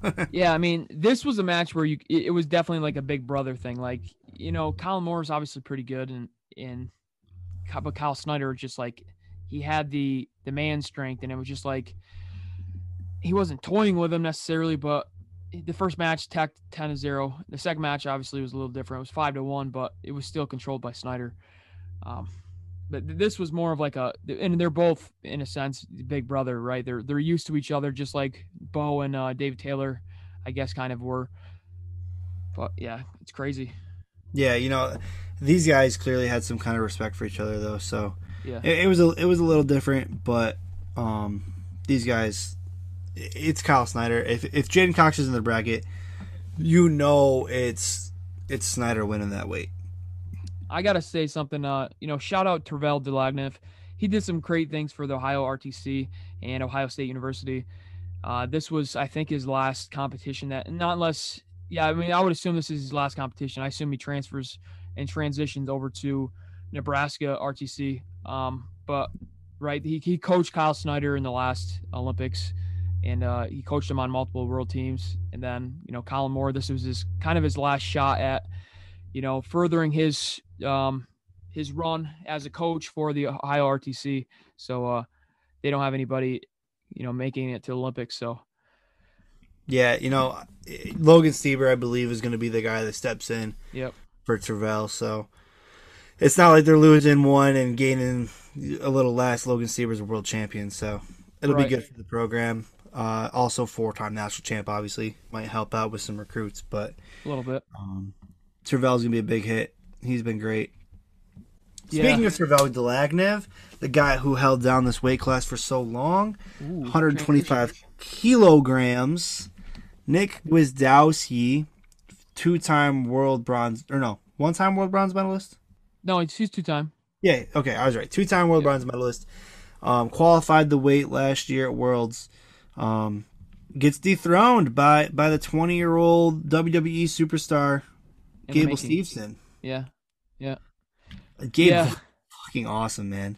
I was south of Syracuse on 81 near like Lafayette, and that's when I turned my laptop on. I'm like, I'm not missing this. Like, luckily it didn't start at 7:30 exactly. It started like a little after because that's when the national anthem started and all that stuff. But I watched the tail end of the first match. I'm like, damn, like Gable just tacked him 10-0. This is not looking good. And then of course he beats him in the second match 10-4. Right, like I said, Nick Gwizdowski said something to Gable. Whispered something into his ear. I think they have more of a respect for each other than Gable seems to party on other people, but not so much against Nick. I don't think.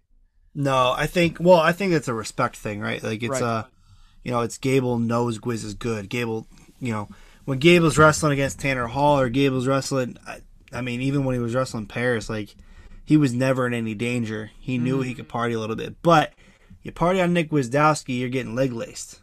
You know what I mean? Like Gwiz has a good lace. Yeah. And if you let him on top and he locks that up, it's you could be losing that match all of a sudden. I feel for Nick in a way just because like last year at this time, I think Nick's still the man, right? Gable has definitely improved a lot in this last year. I think Gwiz is the man last year, and like had the Olympics gone like when they were supposed to, Nick was probably an Olympic team member, So you got to think a year later in transitioning and people getting better, and like some of these young guys, right? He would have been 19 at the time, which he was 18 when he lost to Nick in Final X. But just Nick Gwizdowski, I think he could have made the Olympic team last year. It is what it is. Gable's obviously the man. He's young. Hopefully he stays in the sport longer than we think he's going to. But yeah, I mean, here's the thing. You could feel bad for Nick Gwizdowski. Gable's got 1 year left. In my opinion, he's gone after this season. Everybody, I mean, maybe he finishes his diploma at Minnesota next year, but I think this is his last freestyle season. I think if he comes back to Minnesota, he finishes his year and then he goes right into WWE. But I personally believe after the Olympics, he's going to the WWE. Paul Heyman just tweeted out about him. Vince McMahon tweeted out about him after he made the Olympic team. They're pushing for Gable Steveson to be the next big thing. And he's already close to Brock Lesnar. You know how easy it is to get put over the WWE when one of your best friends is Brock Lesnar? Yeah. He comes in and debuts against Brock Lesnar, beats Brock Lesnar. All of a sudden, he's a superstar.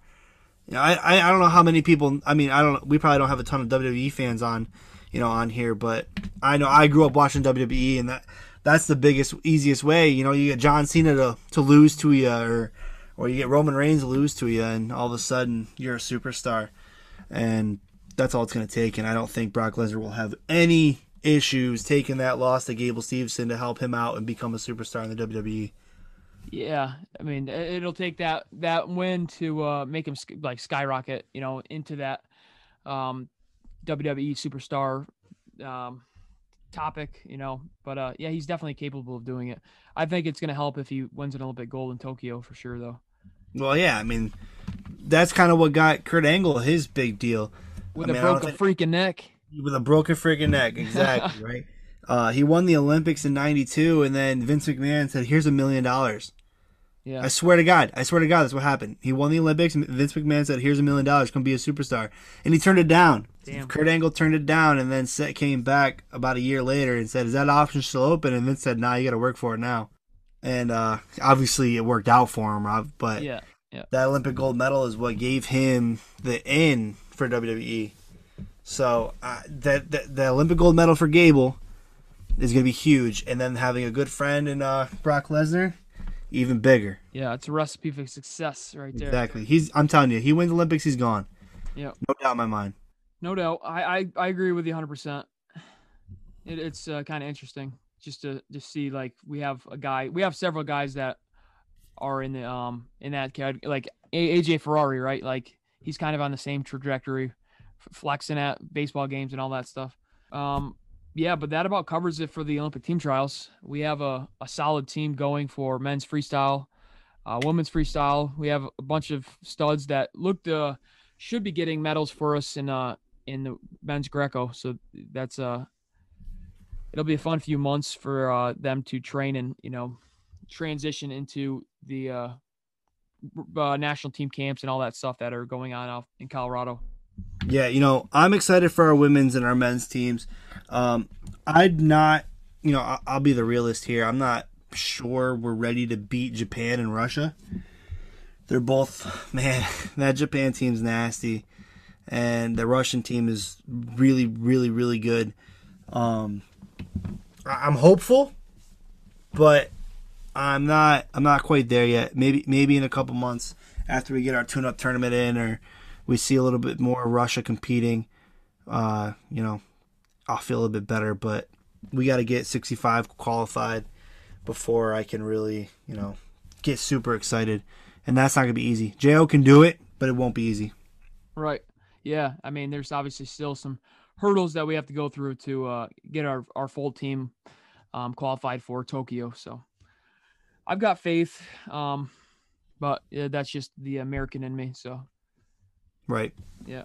How about we get into the New York State Championships that Journeymen hosted over the weekend? Let's do it. So, that was so much fun. Yeah. So as you guys know, Frank Popolizio, shout out Frank. He retweeted a lot of my stuff that I put on Twitter, even stuff that on Facebook. He put on this event with Journeymen, Journeymen Rudis New York State Youth, High School, and Freestyle Championships. They're held at the Spooky Nook Event Center, Events Arena, whatever the thing was. The friggin' thing is huge, right? I've never gone to any events there. I love it. Yeah. I love that place. Yeah. I mean, we were just in a small area of the facility, and there was 14 mats. And there was, you could put a lot of mats in there. 14, and we only had one strip of the area, right? Man, I walked my boys, so my sons were down there because my one son wrestled in the youth tournament, and I walked them around to show them the place, and I didn't realize how big it was because I've been down there twice now. The first time I didn't realize how big it was. There's like 3 baseball diamonds inside that place. Yeah. And they have an American Ninja Warrior course. Like it was so much. It was so big. It was so much fun. Yeah, it was awesome to experience that, and I'm excited to drive down. I mean, it wasn't a bad 6-hour drive down to Lancaster, to be honest with you. I didn't mind it at all. I hated it. I had screaming kids in the back seat. So. I was just by myself, just chilling. But, yeah, let's get into it. A few things, like you said, there was 14 mats. The event center was pretty big. The only thing with the 14 mats was, I mean, there's a lot of studs wrestling, right? So mat 1 and mat 14 aren't close to each other. So it was kind of difficult to maybe, if my guy was just finishing on mat 1 and there was a stud wrestling on mat 14, I couldn't get down there to watch. So there was a few, I missed quite a few matches just because of that.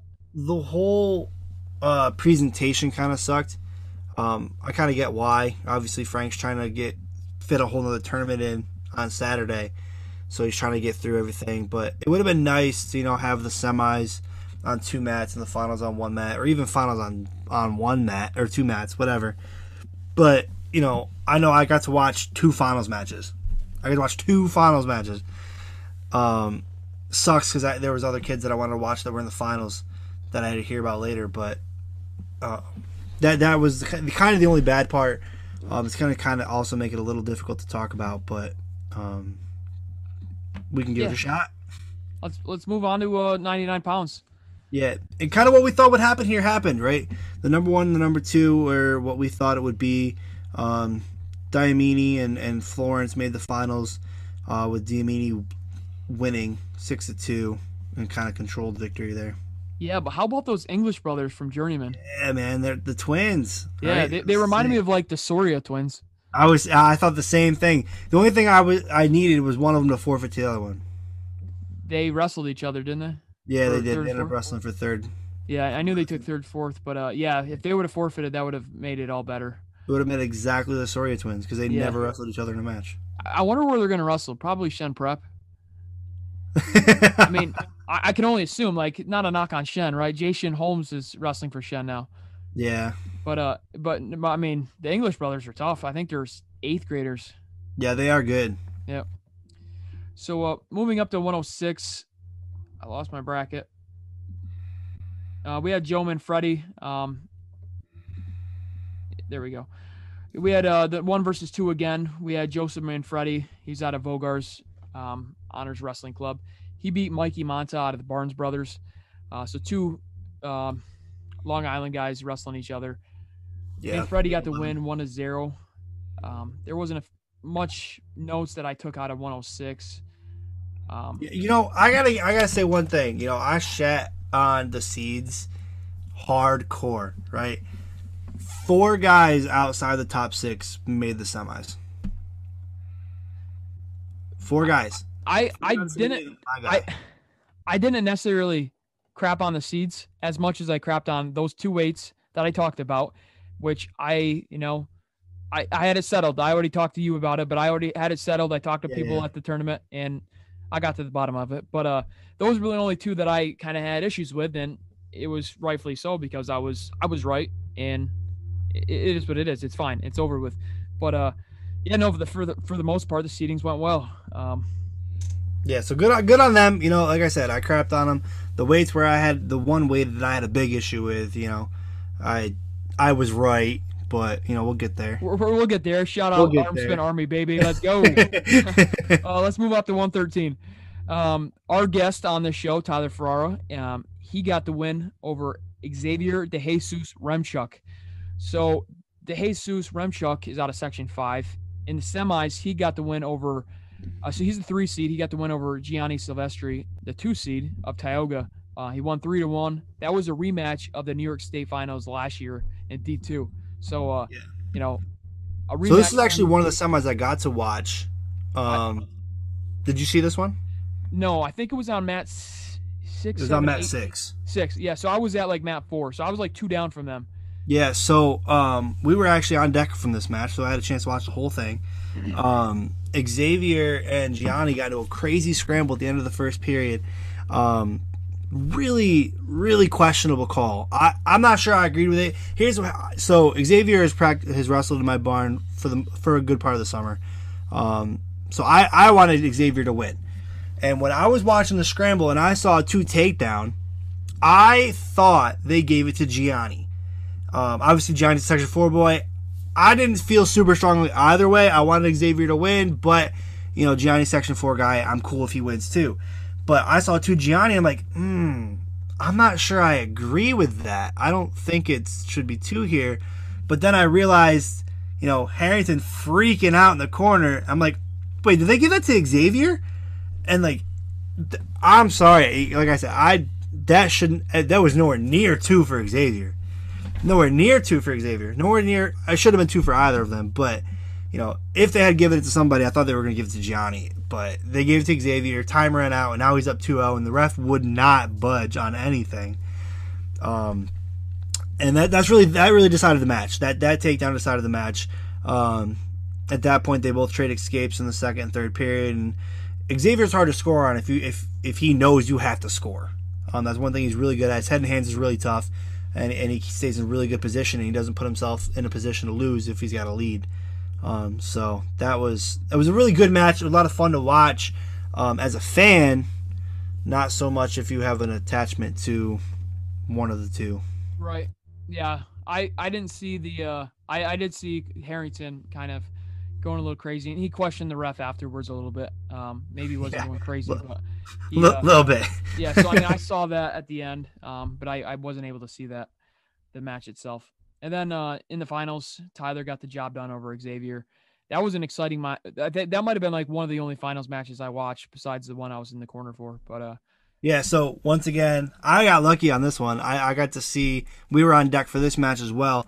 So I got to see Tyler and Xavier wrestle this match. And the craziness of it, the story of this match, there's always little things inside a match that you see. But the end of the first period, Tyler, he's maybe zero point 0.3 seconds away from a takedown if there's more time on the clock. There wasn't, so it's not like it was a bad call or anything, but, there's 0.3 more, that's a takedown. right. Exact same thing happens in the second period. If there's 0.3 seconds more, Tyler's in rear standing, and Xavier's hand goes down right after time goes out. So again, not a bad call, but right there to be a takedown. And then we get into the third period. Xavier's has a really nice ride going. And he's getting good mat returns. He's getting a cross wrist and keeping him flat.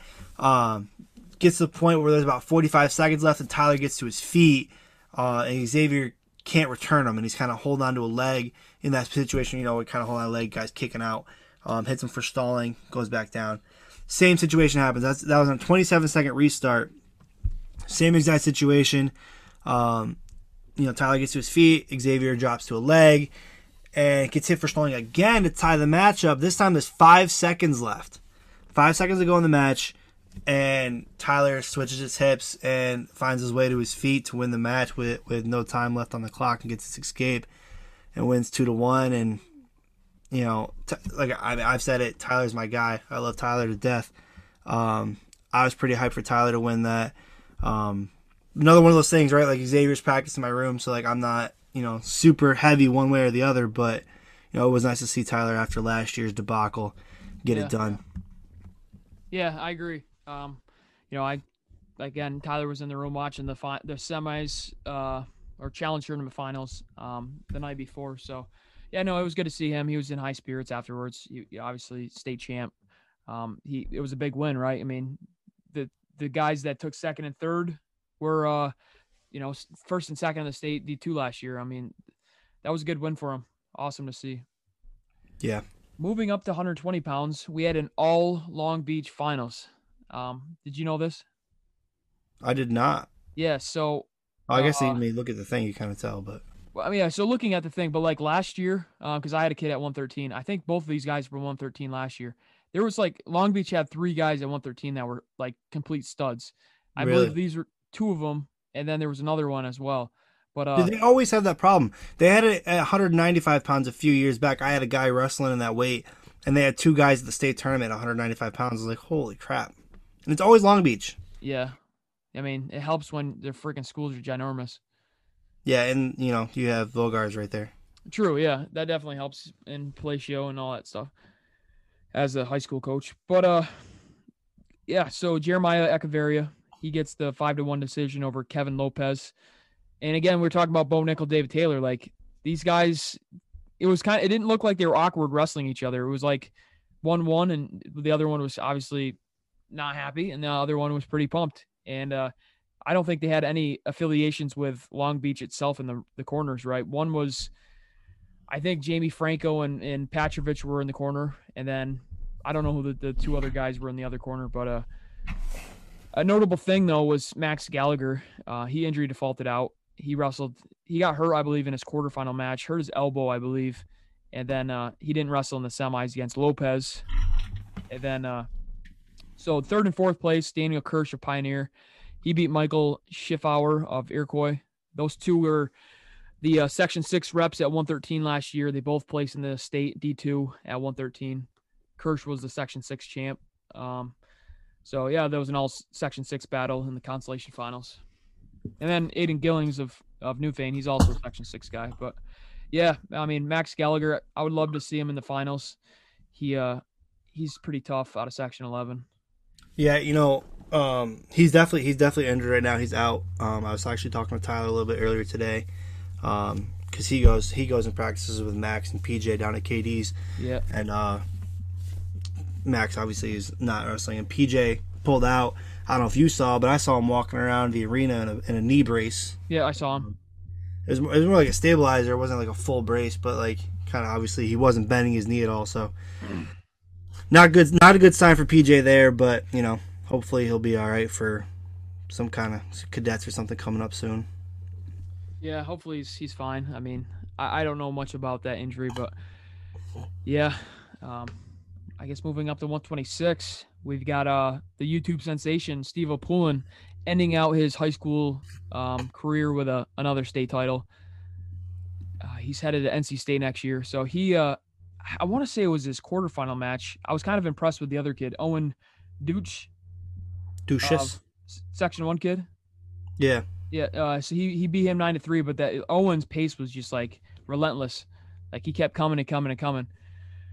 I was actually he ended up another one of my club kids. Somebody I was helping coach this weekend was Cody Merwin. Cody actually controlled that kid in the constellations of 4. That kid's definitely tough. The guy I was actually the most impressed with was Cameron Catcherbone.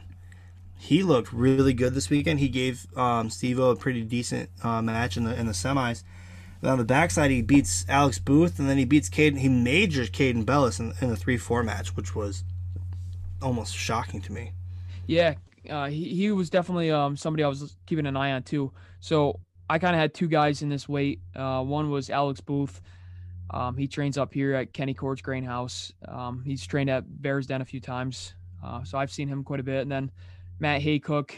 I missed the match with him and Merwin, but Yeah, I was so after I saw you there, I was like, I thought about it. I'm like, wait a minute, doesn't the Haycock kid wrestle for Canton? Did I coach against you and not even realize it? No, because that was part of the thing where I'm like, all right, well, Haycock's dad is coaches, and then Kenny Court's obviously like it's his club, so like this is kind of almost a club season because we're not in high school practices. So I saw those 2 together. I'm like, all right, just keep doing what you're doing. And then it was after that match, I was in the corner. So, I mean, shout out to my kid, Haycock. He in the wrestlebacks. I think he wrestled. He might have wrestled 1 match. Yeah, he won 1 match. He beat Paulso. And then he beat Paulso. That's awesome. And I'm like, that kid placed 3rd in states last year, D1. Like, that's a big win. And like, then he lost, or he beat another kid after that, and then he lost to Owen. Yeah. But like, one of his problems was like winning close matches, or he didn't know how to win close matches. But like, he got the job done against Paulso. He beat the other kid, and really like he was a few seconds away from beating Owen. And had he beat him, he would have been in the top 8. It would have been great for him. But he's definitely, I see improvements out of him, and him wrestling. Him and Alex Booth are training partners pretty much. They wrestle at Kenny's Grain House, so they're definitely helping each other out. And yeah, I mean, obviously he didn't place, but I was still impressed with him. Yeah, no, that's a good run, and that Paulso win's obviously a really good win for him. So yeah, good on him. Yeah. So 126 is pretty interesting. Let's move it up to 132 because this is an exciting weight. Dude, I got so hyped. I texted you that morning. Okay, so we came in the bracket. We expected your first and foremost, Jordan Titus deserves everything, right? Dude's amazing. He's phenomenal. He's going to West Virginia next year. Comes in and he absolutely kills this whole weight class. I think he had 3 pinfalls and then a decision. 4 pinfalls and a decision to win his state title. But obviously, I'm gonna be a little biased here. My guy Stag Levy, we came in expecting to be the 8 seed. We expected to see Titus in the first round in the quarterfinals.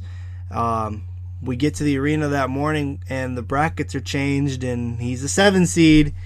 And I'm like, let's go. And I looked at the bracket and I texted you right now. I said, I like where we are. I like our side of the bracket. And right away he started off great. Got a pin, got another win, and matched up with Jackson Polo in the quarterfinals. I think he was returning 3rd place finisher, D2 at 113 last year. Gets the overtime victory to send him to the state semifinals, where he wrestled Joe Sparacio, who's also been a state place finisher. He knocked off Michael Catanzaro, who I actually thought was one of the better guys in the bracket. I thought Catanzaro would win that quarterfinal. He ended up obviously losing to Joe Sparacio. And a pretty entertaining match, actually. I had a chance to go back and watch that one. Sparacio was down early. Because they hit him for like an illegal hold or something to go down 1-0, and then found a nice cradle to go up 4-0, and then kind of never looked back. Won the match 8-6. But then Levy and Sparacio in the semifinals. Levy kind of controlling the whole match. He's up 9-1 when Sparacio injury defaulted out at that point. And that was just a lot of fun to see. You know, my guy Zach, he made the state finals after being a 7 seed. He was the lowest seeded guy to make the finals for the whole weekend. Yeah, I was pretty pumped. I don't even know. The only match I watched in this whole bracket was Jason Holmes versus Casper Stewart. There was a lot of. It seemed like there was a lot of people that kind of tuned in on that match. Holmes beat him 5-1. And so Holmes, actually, I watched a little bit of the semis because it must have been like when Bear was on deck or whatever. So Titus and Holmes, Titus beat him 5-0. But like Titus is, I think he hit him with a shin wizard. He might have got 2 near fall, but like Holmes was obviously in on his legs, which Titus was okay with. But yeah, I mean, it was a 5-0 win. It wasn't anything crazy. Right. Yeah, you know, he did well. Holmes wrestled him really tough. I think it was more so, you know, Titus was just kind of aiming for that shin wizard tilt, and yeah. And he was baited the whole time. He was playing it really well. I mean, he was kind of countering it, and then he was out of position, and then Titus was able to get him over. And like I said, I don't know if he got the near fall or not, but he definitely hit him in it. Yeah, and then Jackson Polo comes back and wins his way all the way to 3rd place. And after I watched that match, you know, I came in thinking Jay Sean Holmes was the next best guy after Zach and Titus. After that quarterfinal match with Levy and Polo, I definitely thought Polo was going to take 3rd. He looked great. His motion was great. He's got a bright. I don't know how old he is, but he's got a bright future because his motion is some high level stuff. He's just got to make sure he can maintain that motion a little bit longer because he kind of faded out in the 3rd period and slowed down a ton, which is what gave, you know, Zach the opportunity to pull that out. But, you know, keeps that motion going. He's going to be a killer, man. Yeah, I agree. Yeah, moving up to 138. This was a match where, you know, we had another guest on, Avery Leonard. He won in the quarterfinals, and in the semis, he lost to Santrone of GPS, which is Section 1 club. He lost 6-4, and then down low we had Jordan Soriano, which I believe he was originally at 132, right? He might have moved up like within the last month, but so like when the initial stuff came out, like the initial entries, he was at 32. The updated ones, he was at 38. Yeah, and then because I remember a few weeks ago we had talked when I went to the tournament, he was registered at 45. We're like, okay, he's registered at 45. There's no way he's going 32. Oh yeah. Yeah, you're right. So Soriano wrestled Centrone in the finals. This was a match where Bear was on deck, so I was standing there right there. It was a 1-0 match. It wasn't anything spectacular. Soriano got the job done, but I mean his gas tank is go. So he's somebody that I've watched in the last few years. He's usually been at Bear's weight. He's a Section 8 kid, D2, so I've seen him around. Yeah, this was, you know, a notable thing I guess I should say in this is Nicholas Noto. He won his first match, and then he lost in the round of 16, and he won 6 straight to take 3rd. Dude, what a savage! He beat, he avenged his loss, didn't he? Yeah, he avenged it. He avenged his loss to Frank Volpe of Hauppauge. But you know, this was the weight that we said from day one, like this was the most wide open one. Yeah, right? There was no Jordan Titus or Steve O'Poulin or Tyler Ferreira in the bracket that's like, you know, not going to get touched. And it kind of showed, right? Avery Leonard was the number 1 seed, deservedly so. Returning state finalist, gets knocked off by Angelo Citroni, who's also really tough. And the other thing, you know, 3 seed lost early, the 6 seed lost in the round of 16, the 7 seed lost in the round of 16, the 4 seed ended up losing in the quarters. there's a ton of upsets here. I remember looking at the brackets the night before, and I'm said, all right, that Stephen Lucas kid, he's going to go on a run. And I seen him wrestle a couple years ago. He's been in Drew's weight classes a few times. I made sure I looked him up. He was tough last year. I thought he would give us a run at the state tournament. He did not, unfortunately. But I knew coming into this bracket he'd be the guy to watch. So Yeah, those Long Island guys are always they come out of the woodwork, right? They're studs down there, and they produce a lot of talent. So yeah, he was definitely somebody to watch at the end of the tournament. yeah, and the other guy, Frank Volpe, he had a really nice run. He was unseeded. He ended up taking fourth as an unseeded guy. He's got some good wins and some bad losses. It's been his thing. He has a win over Jeremiah Echeverria previously, but he also has a bunch of losses, and I don't believe made the state tournament last year. And here he is now coming out and taking fourth, which was awesome to see. Yeah. Hopefully, that's a thing that, every once in a while you get that confidence, you get that win or that result that's like, oh, I can be here, and then you kind of skyrocket at that point. I think this might be this guy's coming out party to be successful in the future. Yeah, I mean they obviously without a real season like that's obviously the showcase. I mean, this is you could definitely tell the guys that have been training for the last several months, and then the guys that haven't been training. But yeah, this was his coming out party for sure. Yeah.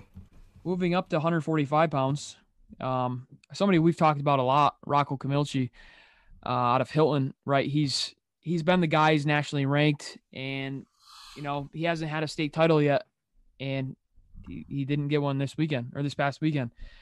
He ended up meeting his, I would assume practice partner, but like they both train at the garage, right? The Yakima Hollis's garage. They're both Section 5 guys. Carter Schubert, which was injured last season, so we haven't seen him in a while. He came back strong. Spoiler alert, he's going to be on probably episode 33 of More Wrestling's podcast, probably tomorrow or the next day. He came out and he looked good this tournament, right? In the quarterfinals, Schubert got the fall over Zach Harrington. In the semis, he beat Benny Rogers 6-2, which Benny Rogers of Wantagh is pretty tough. And then he meets Camilchi in the finals, and he wins 1-0. And again, that was a match where I would imagine that they're pretty close. They kind of know each other, but I don't know. Yeah, that's kind of you see a 1-0 or even like a one takedown match against guys who are in the room together, and you just assume that it's a lot of familiarity, a lot of not wanting to take risks, and you kind of when you see a 1-0 like that, that's kind of what you assume. Yep. So that was the first. That was the finals match. Third and fourth, Benny Rogers beat Sean Garfol Heavner of North Rockland, and then fifth, sixth, Nate Wade beat Zach Harrington, and then 7-8, Donovan Smith beat Alexander Galani. But like Nate Wade placed in D1 states last year, right? He's no slouch. I can't remember if Harrington plays in D2. I know he was in. Yeah, he was sixth in D2 last year. It's because he was in Bears weight. Yep, he was at 138. He took sixth. I think he lost to Bear in the semis. No, Bear beat Burgess in the semis. Never mind. I think he lost to Brady. Okay, yeah, that makes sense. Yeah, he lost to Brady. Yep. This weight's fun. I see a lot of names that I'm familiar with. Having Coach Drew against some of these guys. Sean Garofalo out of Section 1. I knew he was tough. I thought Nate Wade was the number 2 or 3 guy here, and Ben Rogers came out and he looked great. I mean, I think his only loss was to Schubert, right? Yeah. So Rogers lost. His only loss was to the champ, and other than that, he looked great. Another guy I was really impressed with is out of Tioga, Donovan Smith. He went 1-2 at the state tournament last year at 120 pounds. Comes up to 145 and gets himself on the podium. That was great for him. I think his win that kind of got him there. Oh, was it Alberti? Yeah, he beat Alberti in the round of 16, who was the number 8 seed. It drops down to the blood round after losing to Camilchi, and gets the job done. I was proud of that guy. He's worked his butt off for a long time, and kind of paid off now, having placed in the state. Yeah, no, I mean, I believe it was either he was pumped or I know he's friends with Bear. I think Donovan Smith's friends with everybody, But That's so true. yeah, he Kid definitely knows had a everyone. smile on his face after that. Absolutely knows everybody. Yeah. Um, so moving up to 152, this was a match. The finals match was something that I was looking forward to. It was kind of you knew it was going to happen before the tournament started. I mean, but it almost didn't.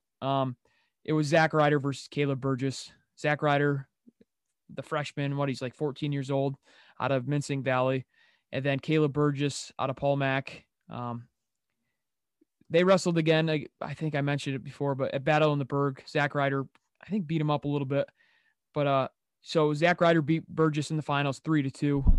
This was like mat 6 because Bear wrestled on mat 4, and this was like right before Bear wrestled. So I wasn't able to watch it, because obviously it was a few mats away. But I saw Zach Ryder flexing afterwards. But in the semis, Burgess beat Timmy Bova 3-2. Bova's tough out of Arlington. Yeah, I have another big shout out I got to give real quick. Yeah, do it. Aiden Green out of Addison has never qualified for the state tournament. He went on an absolute run. In the round of 16, he was losing to Jimmy Hoffman 6-0 and threw him to his back twice to win the match to then make the quarterfinals. Ran into a buzzsaw on Zach Ryder, dropped down and got on the podium, won the blood round, and then got another win over Sam May of Fulton, and then he lost to Tim Bova. But this kid's literally never been to the state tournament before. He comes in up a weight class. He wrestled 145 this season, because of Section 5 did their class tournaments, and he won their class tournament at 145. Didn't want to lose any weight.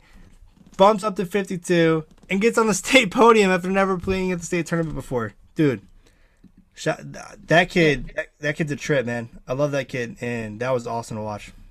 Yeah, man, that's awesome. I didn't know that. He obviously had a good weekend, taking fifth. Yeah, Sammy May, he's tough. He's out of Fulton. That's a big wrestling school.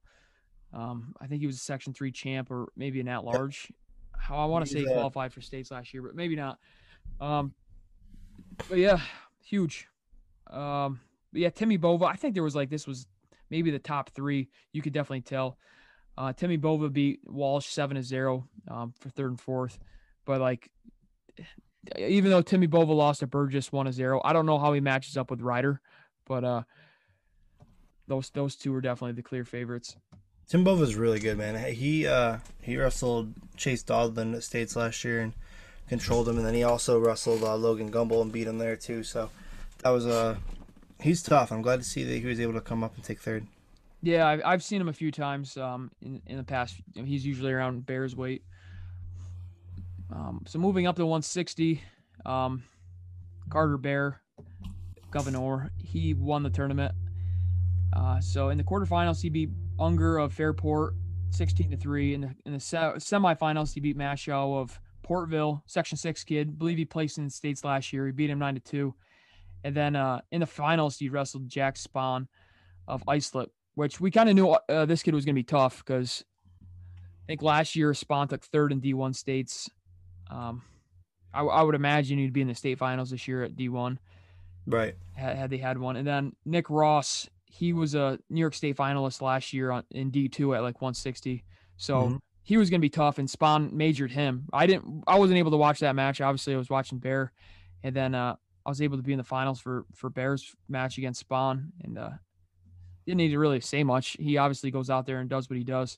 Yeah, he controlled the match. Yeah, he controlled the match. He got what he needed, and then he got a takedown to seal it at the end. So he's a state champ at 160. Yeah, another shout out guy from the barn. Cade Slayton got on the podium. I saw him walking around. I'm like, damn, this kid's pretty tough. I think obviously wearing the Section 5 stuff. Yep. Yeah, Eric Teague's tough. Right, the top 5 are definitely tough, and for him to come in 6. I mean, I think Unger's not bad either. Yeah, I know Cade was obviously a 6 seed. He had not placed in the state tournament before. Last year, he was on his way to placing and hurt his back at the state tournament and wasn't able to finish the match. But, man, it was nice to see that kid get on the podium. He's busted his butt all summer. Yeah. I got a shout out to Carter Bear. I threw him a More Wrestling shirt before the weekend started, and he's like, "I'll wear it on day two." I'm like, "Sure, why not?" And then his little brother was running around with one on too, so I'm like, "Yes, free advertisement." That was sick. Yeah, State champ. state champ, We're more here. wrestling. Let's go. That's right. So 170.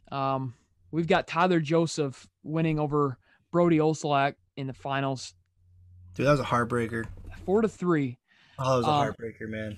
yeah. So, and like I didn't get to watch it because again, there was three finals matches going on at the same time, and Bear was wrestling that time.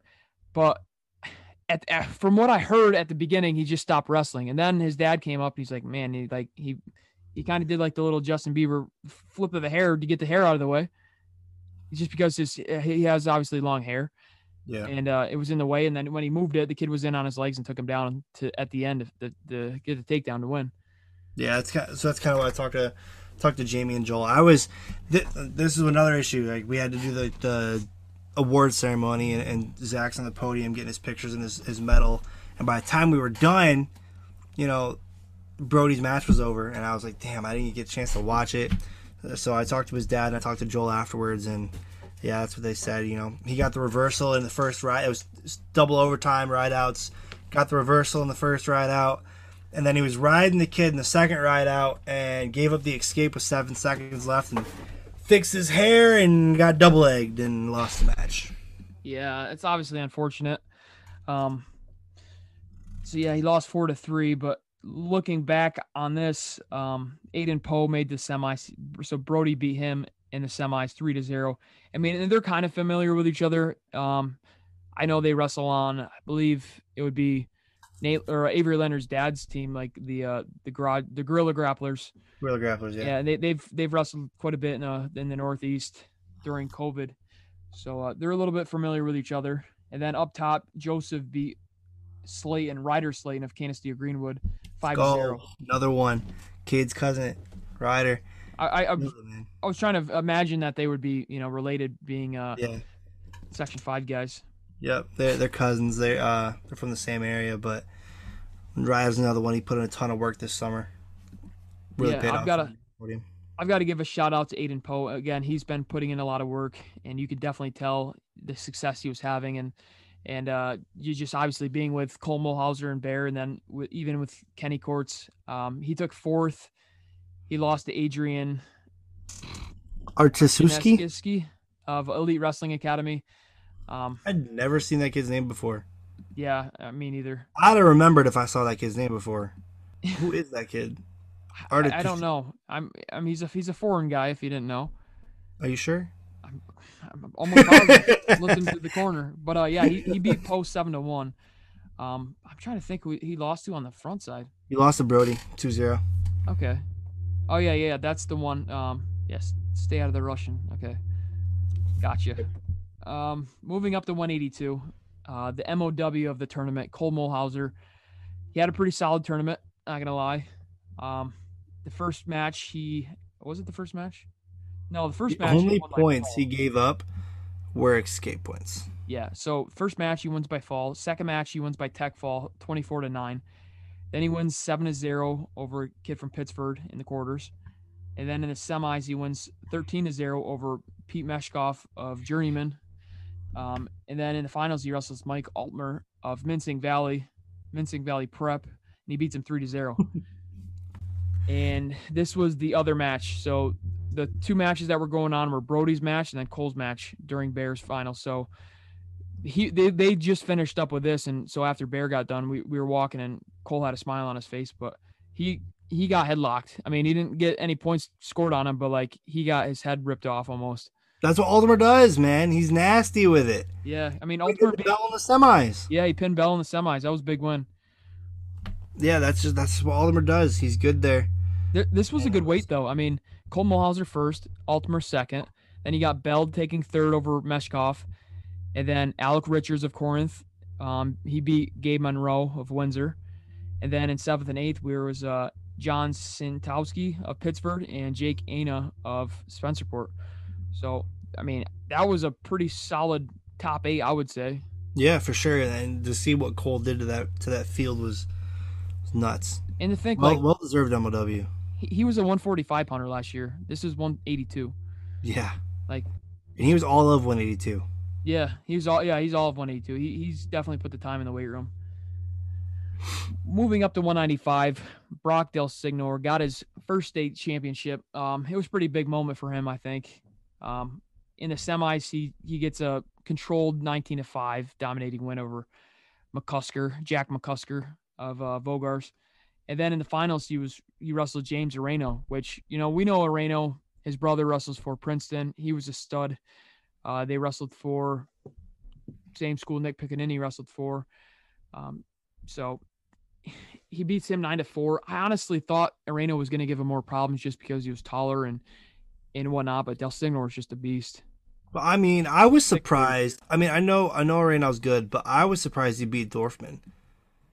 I thought Dorfman would be in the finals against Del Signor, not without issue, but I definitely thought he would be there.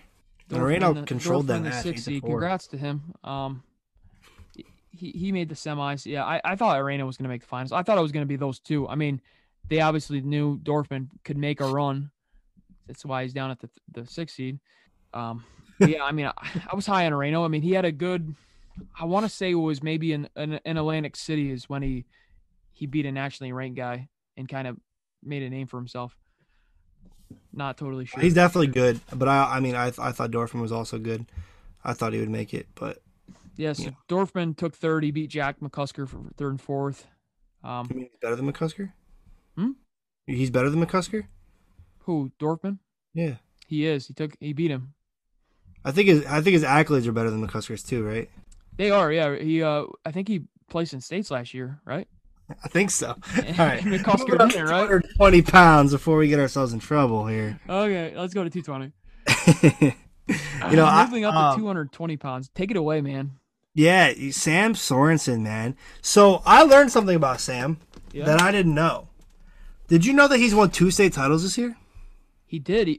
I'm not sure that he did actually. No, he moved to Wyoming. No, I knew that, but I thought he took second out there. What I read is he pinned his way to the state final, pinned his way to the state tournament. Okay, well maybe he did. I mean, if I'm wrong, I'm wrong, but I read that and I was like, holy crap.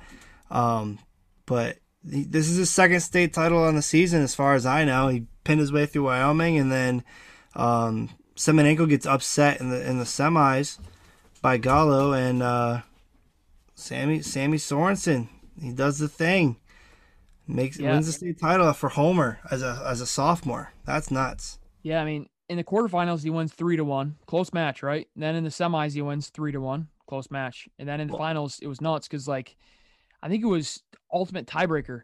Yep. Yeah, right, because I watched that match. That was one of the other ones that I watched, and he was able to get away, and yeah, huge win for him.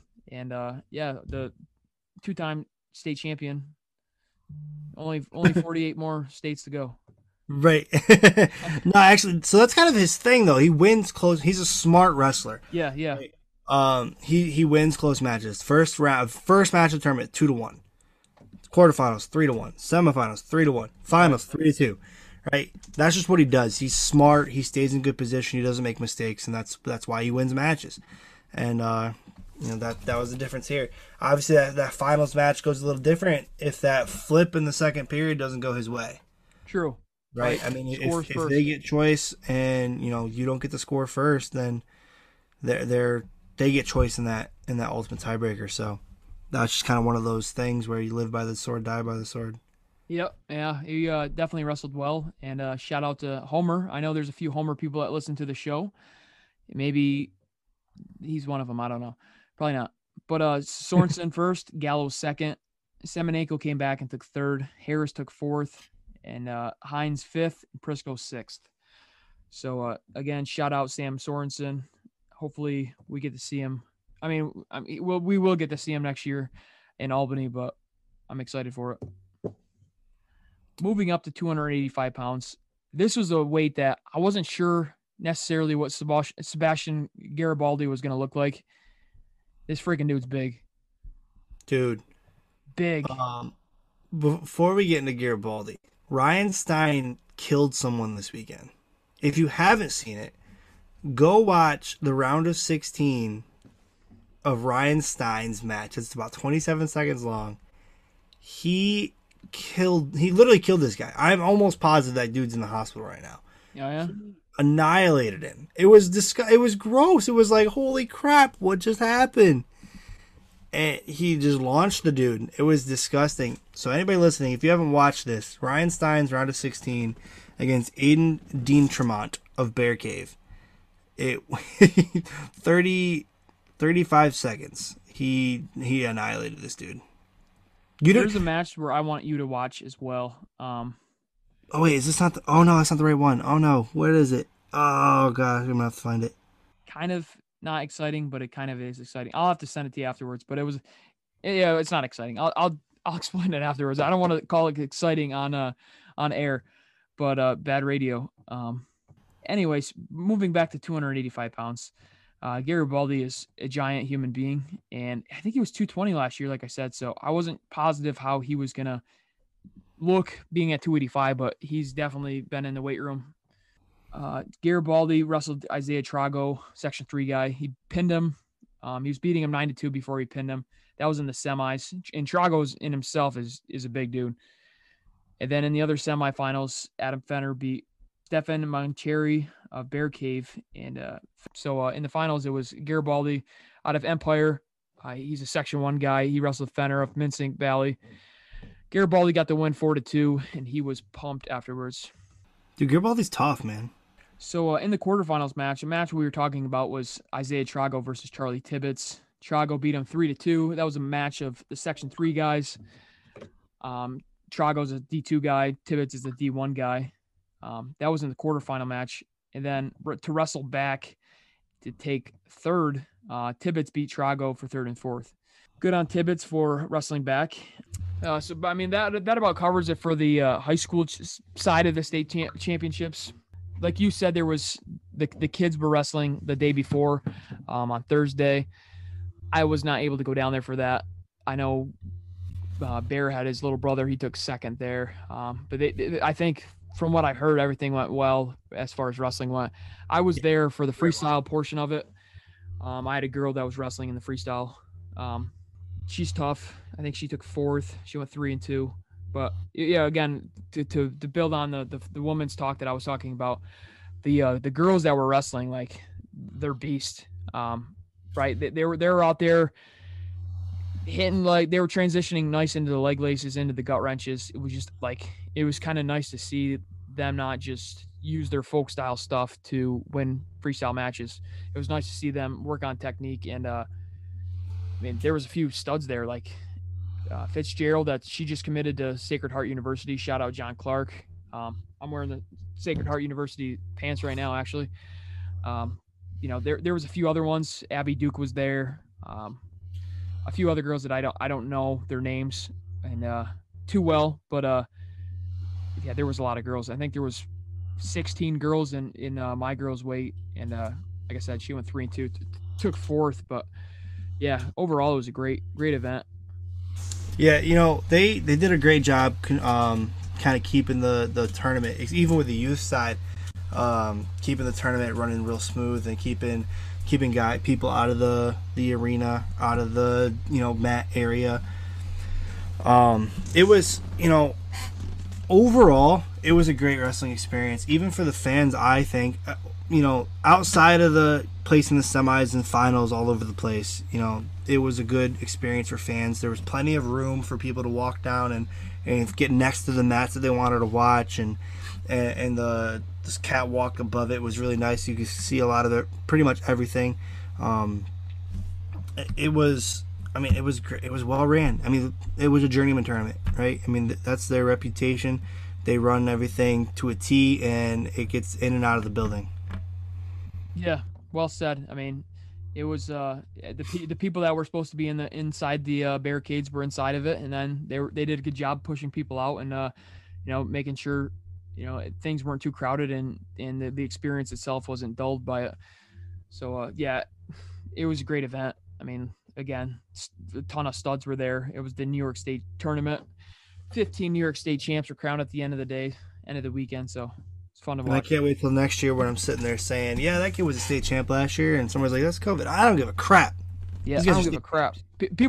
People were messaging me. Obviously, like I shared it on my Facebook. There was like a crap load of likes and stuff. They're like, "What tournament was it?" I'm like, "It was a Journeyman New York State tournament." They're like, "Why was it in PA?" I'm like, "We can't have anything up here."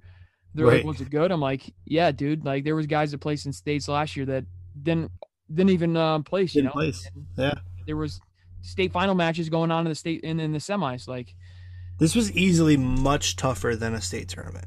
yeah, I mean, there was kids missing. Obviously, PJ Duke is hurt, but PJ Duke's hurt if it's a regular tournament. You know, yep, Max Gallagher got hurt in the tournament. Jaden Scott wasn't there. Cooper Krupman wasn't there. Um, I Jake mean, those Knoll are wasn't really. there. Yep, Jake Knoll wasn't there. He So was there's a hurt few too. guys who weren't competing, but I mean, then you also on the other side, Steve-O's there, Jordan's there, Tyler's there. Right. You know, Stein plays the Super 32. He's there. The best guys showed up that were going to show up. Mm-hmm. And if they weren't there, you didn't give yourself an opportunity to call yourself a state champion, and that's on you. Yeah, because for the last several months, there's been clubs practicing. Listen, we're in the northern New York, and there's the closest club besides Bears Den, which is local, but it's an hour drive, an hour and a half drive for some of these people. And like I know people downstate, you know, Tyler drives to Section 1 and does stuff with KD. Like if Yep. you want to wrestle and you want to be successful, you're gonna find a way to win. And Tyler's like practicing twice a day right now. yeah, you're gonna find a He's way got to football practice, and then he goes to wrestling practice. yeah. He So found a way to make it work. yeah, so you know what? Excuses are for wusses, and if you don't want to win a freaking state title, you obviously weren't there this weekend. Mic That's drop. on you. Mic drop. But that's all I've got. Yeah, I'm good, Got man.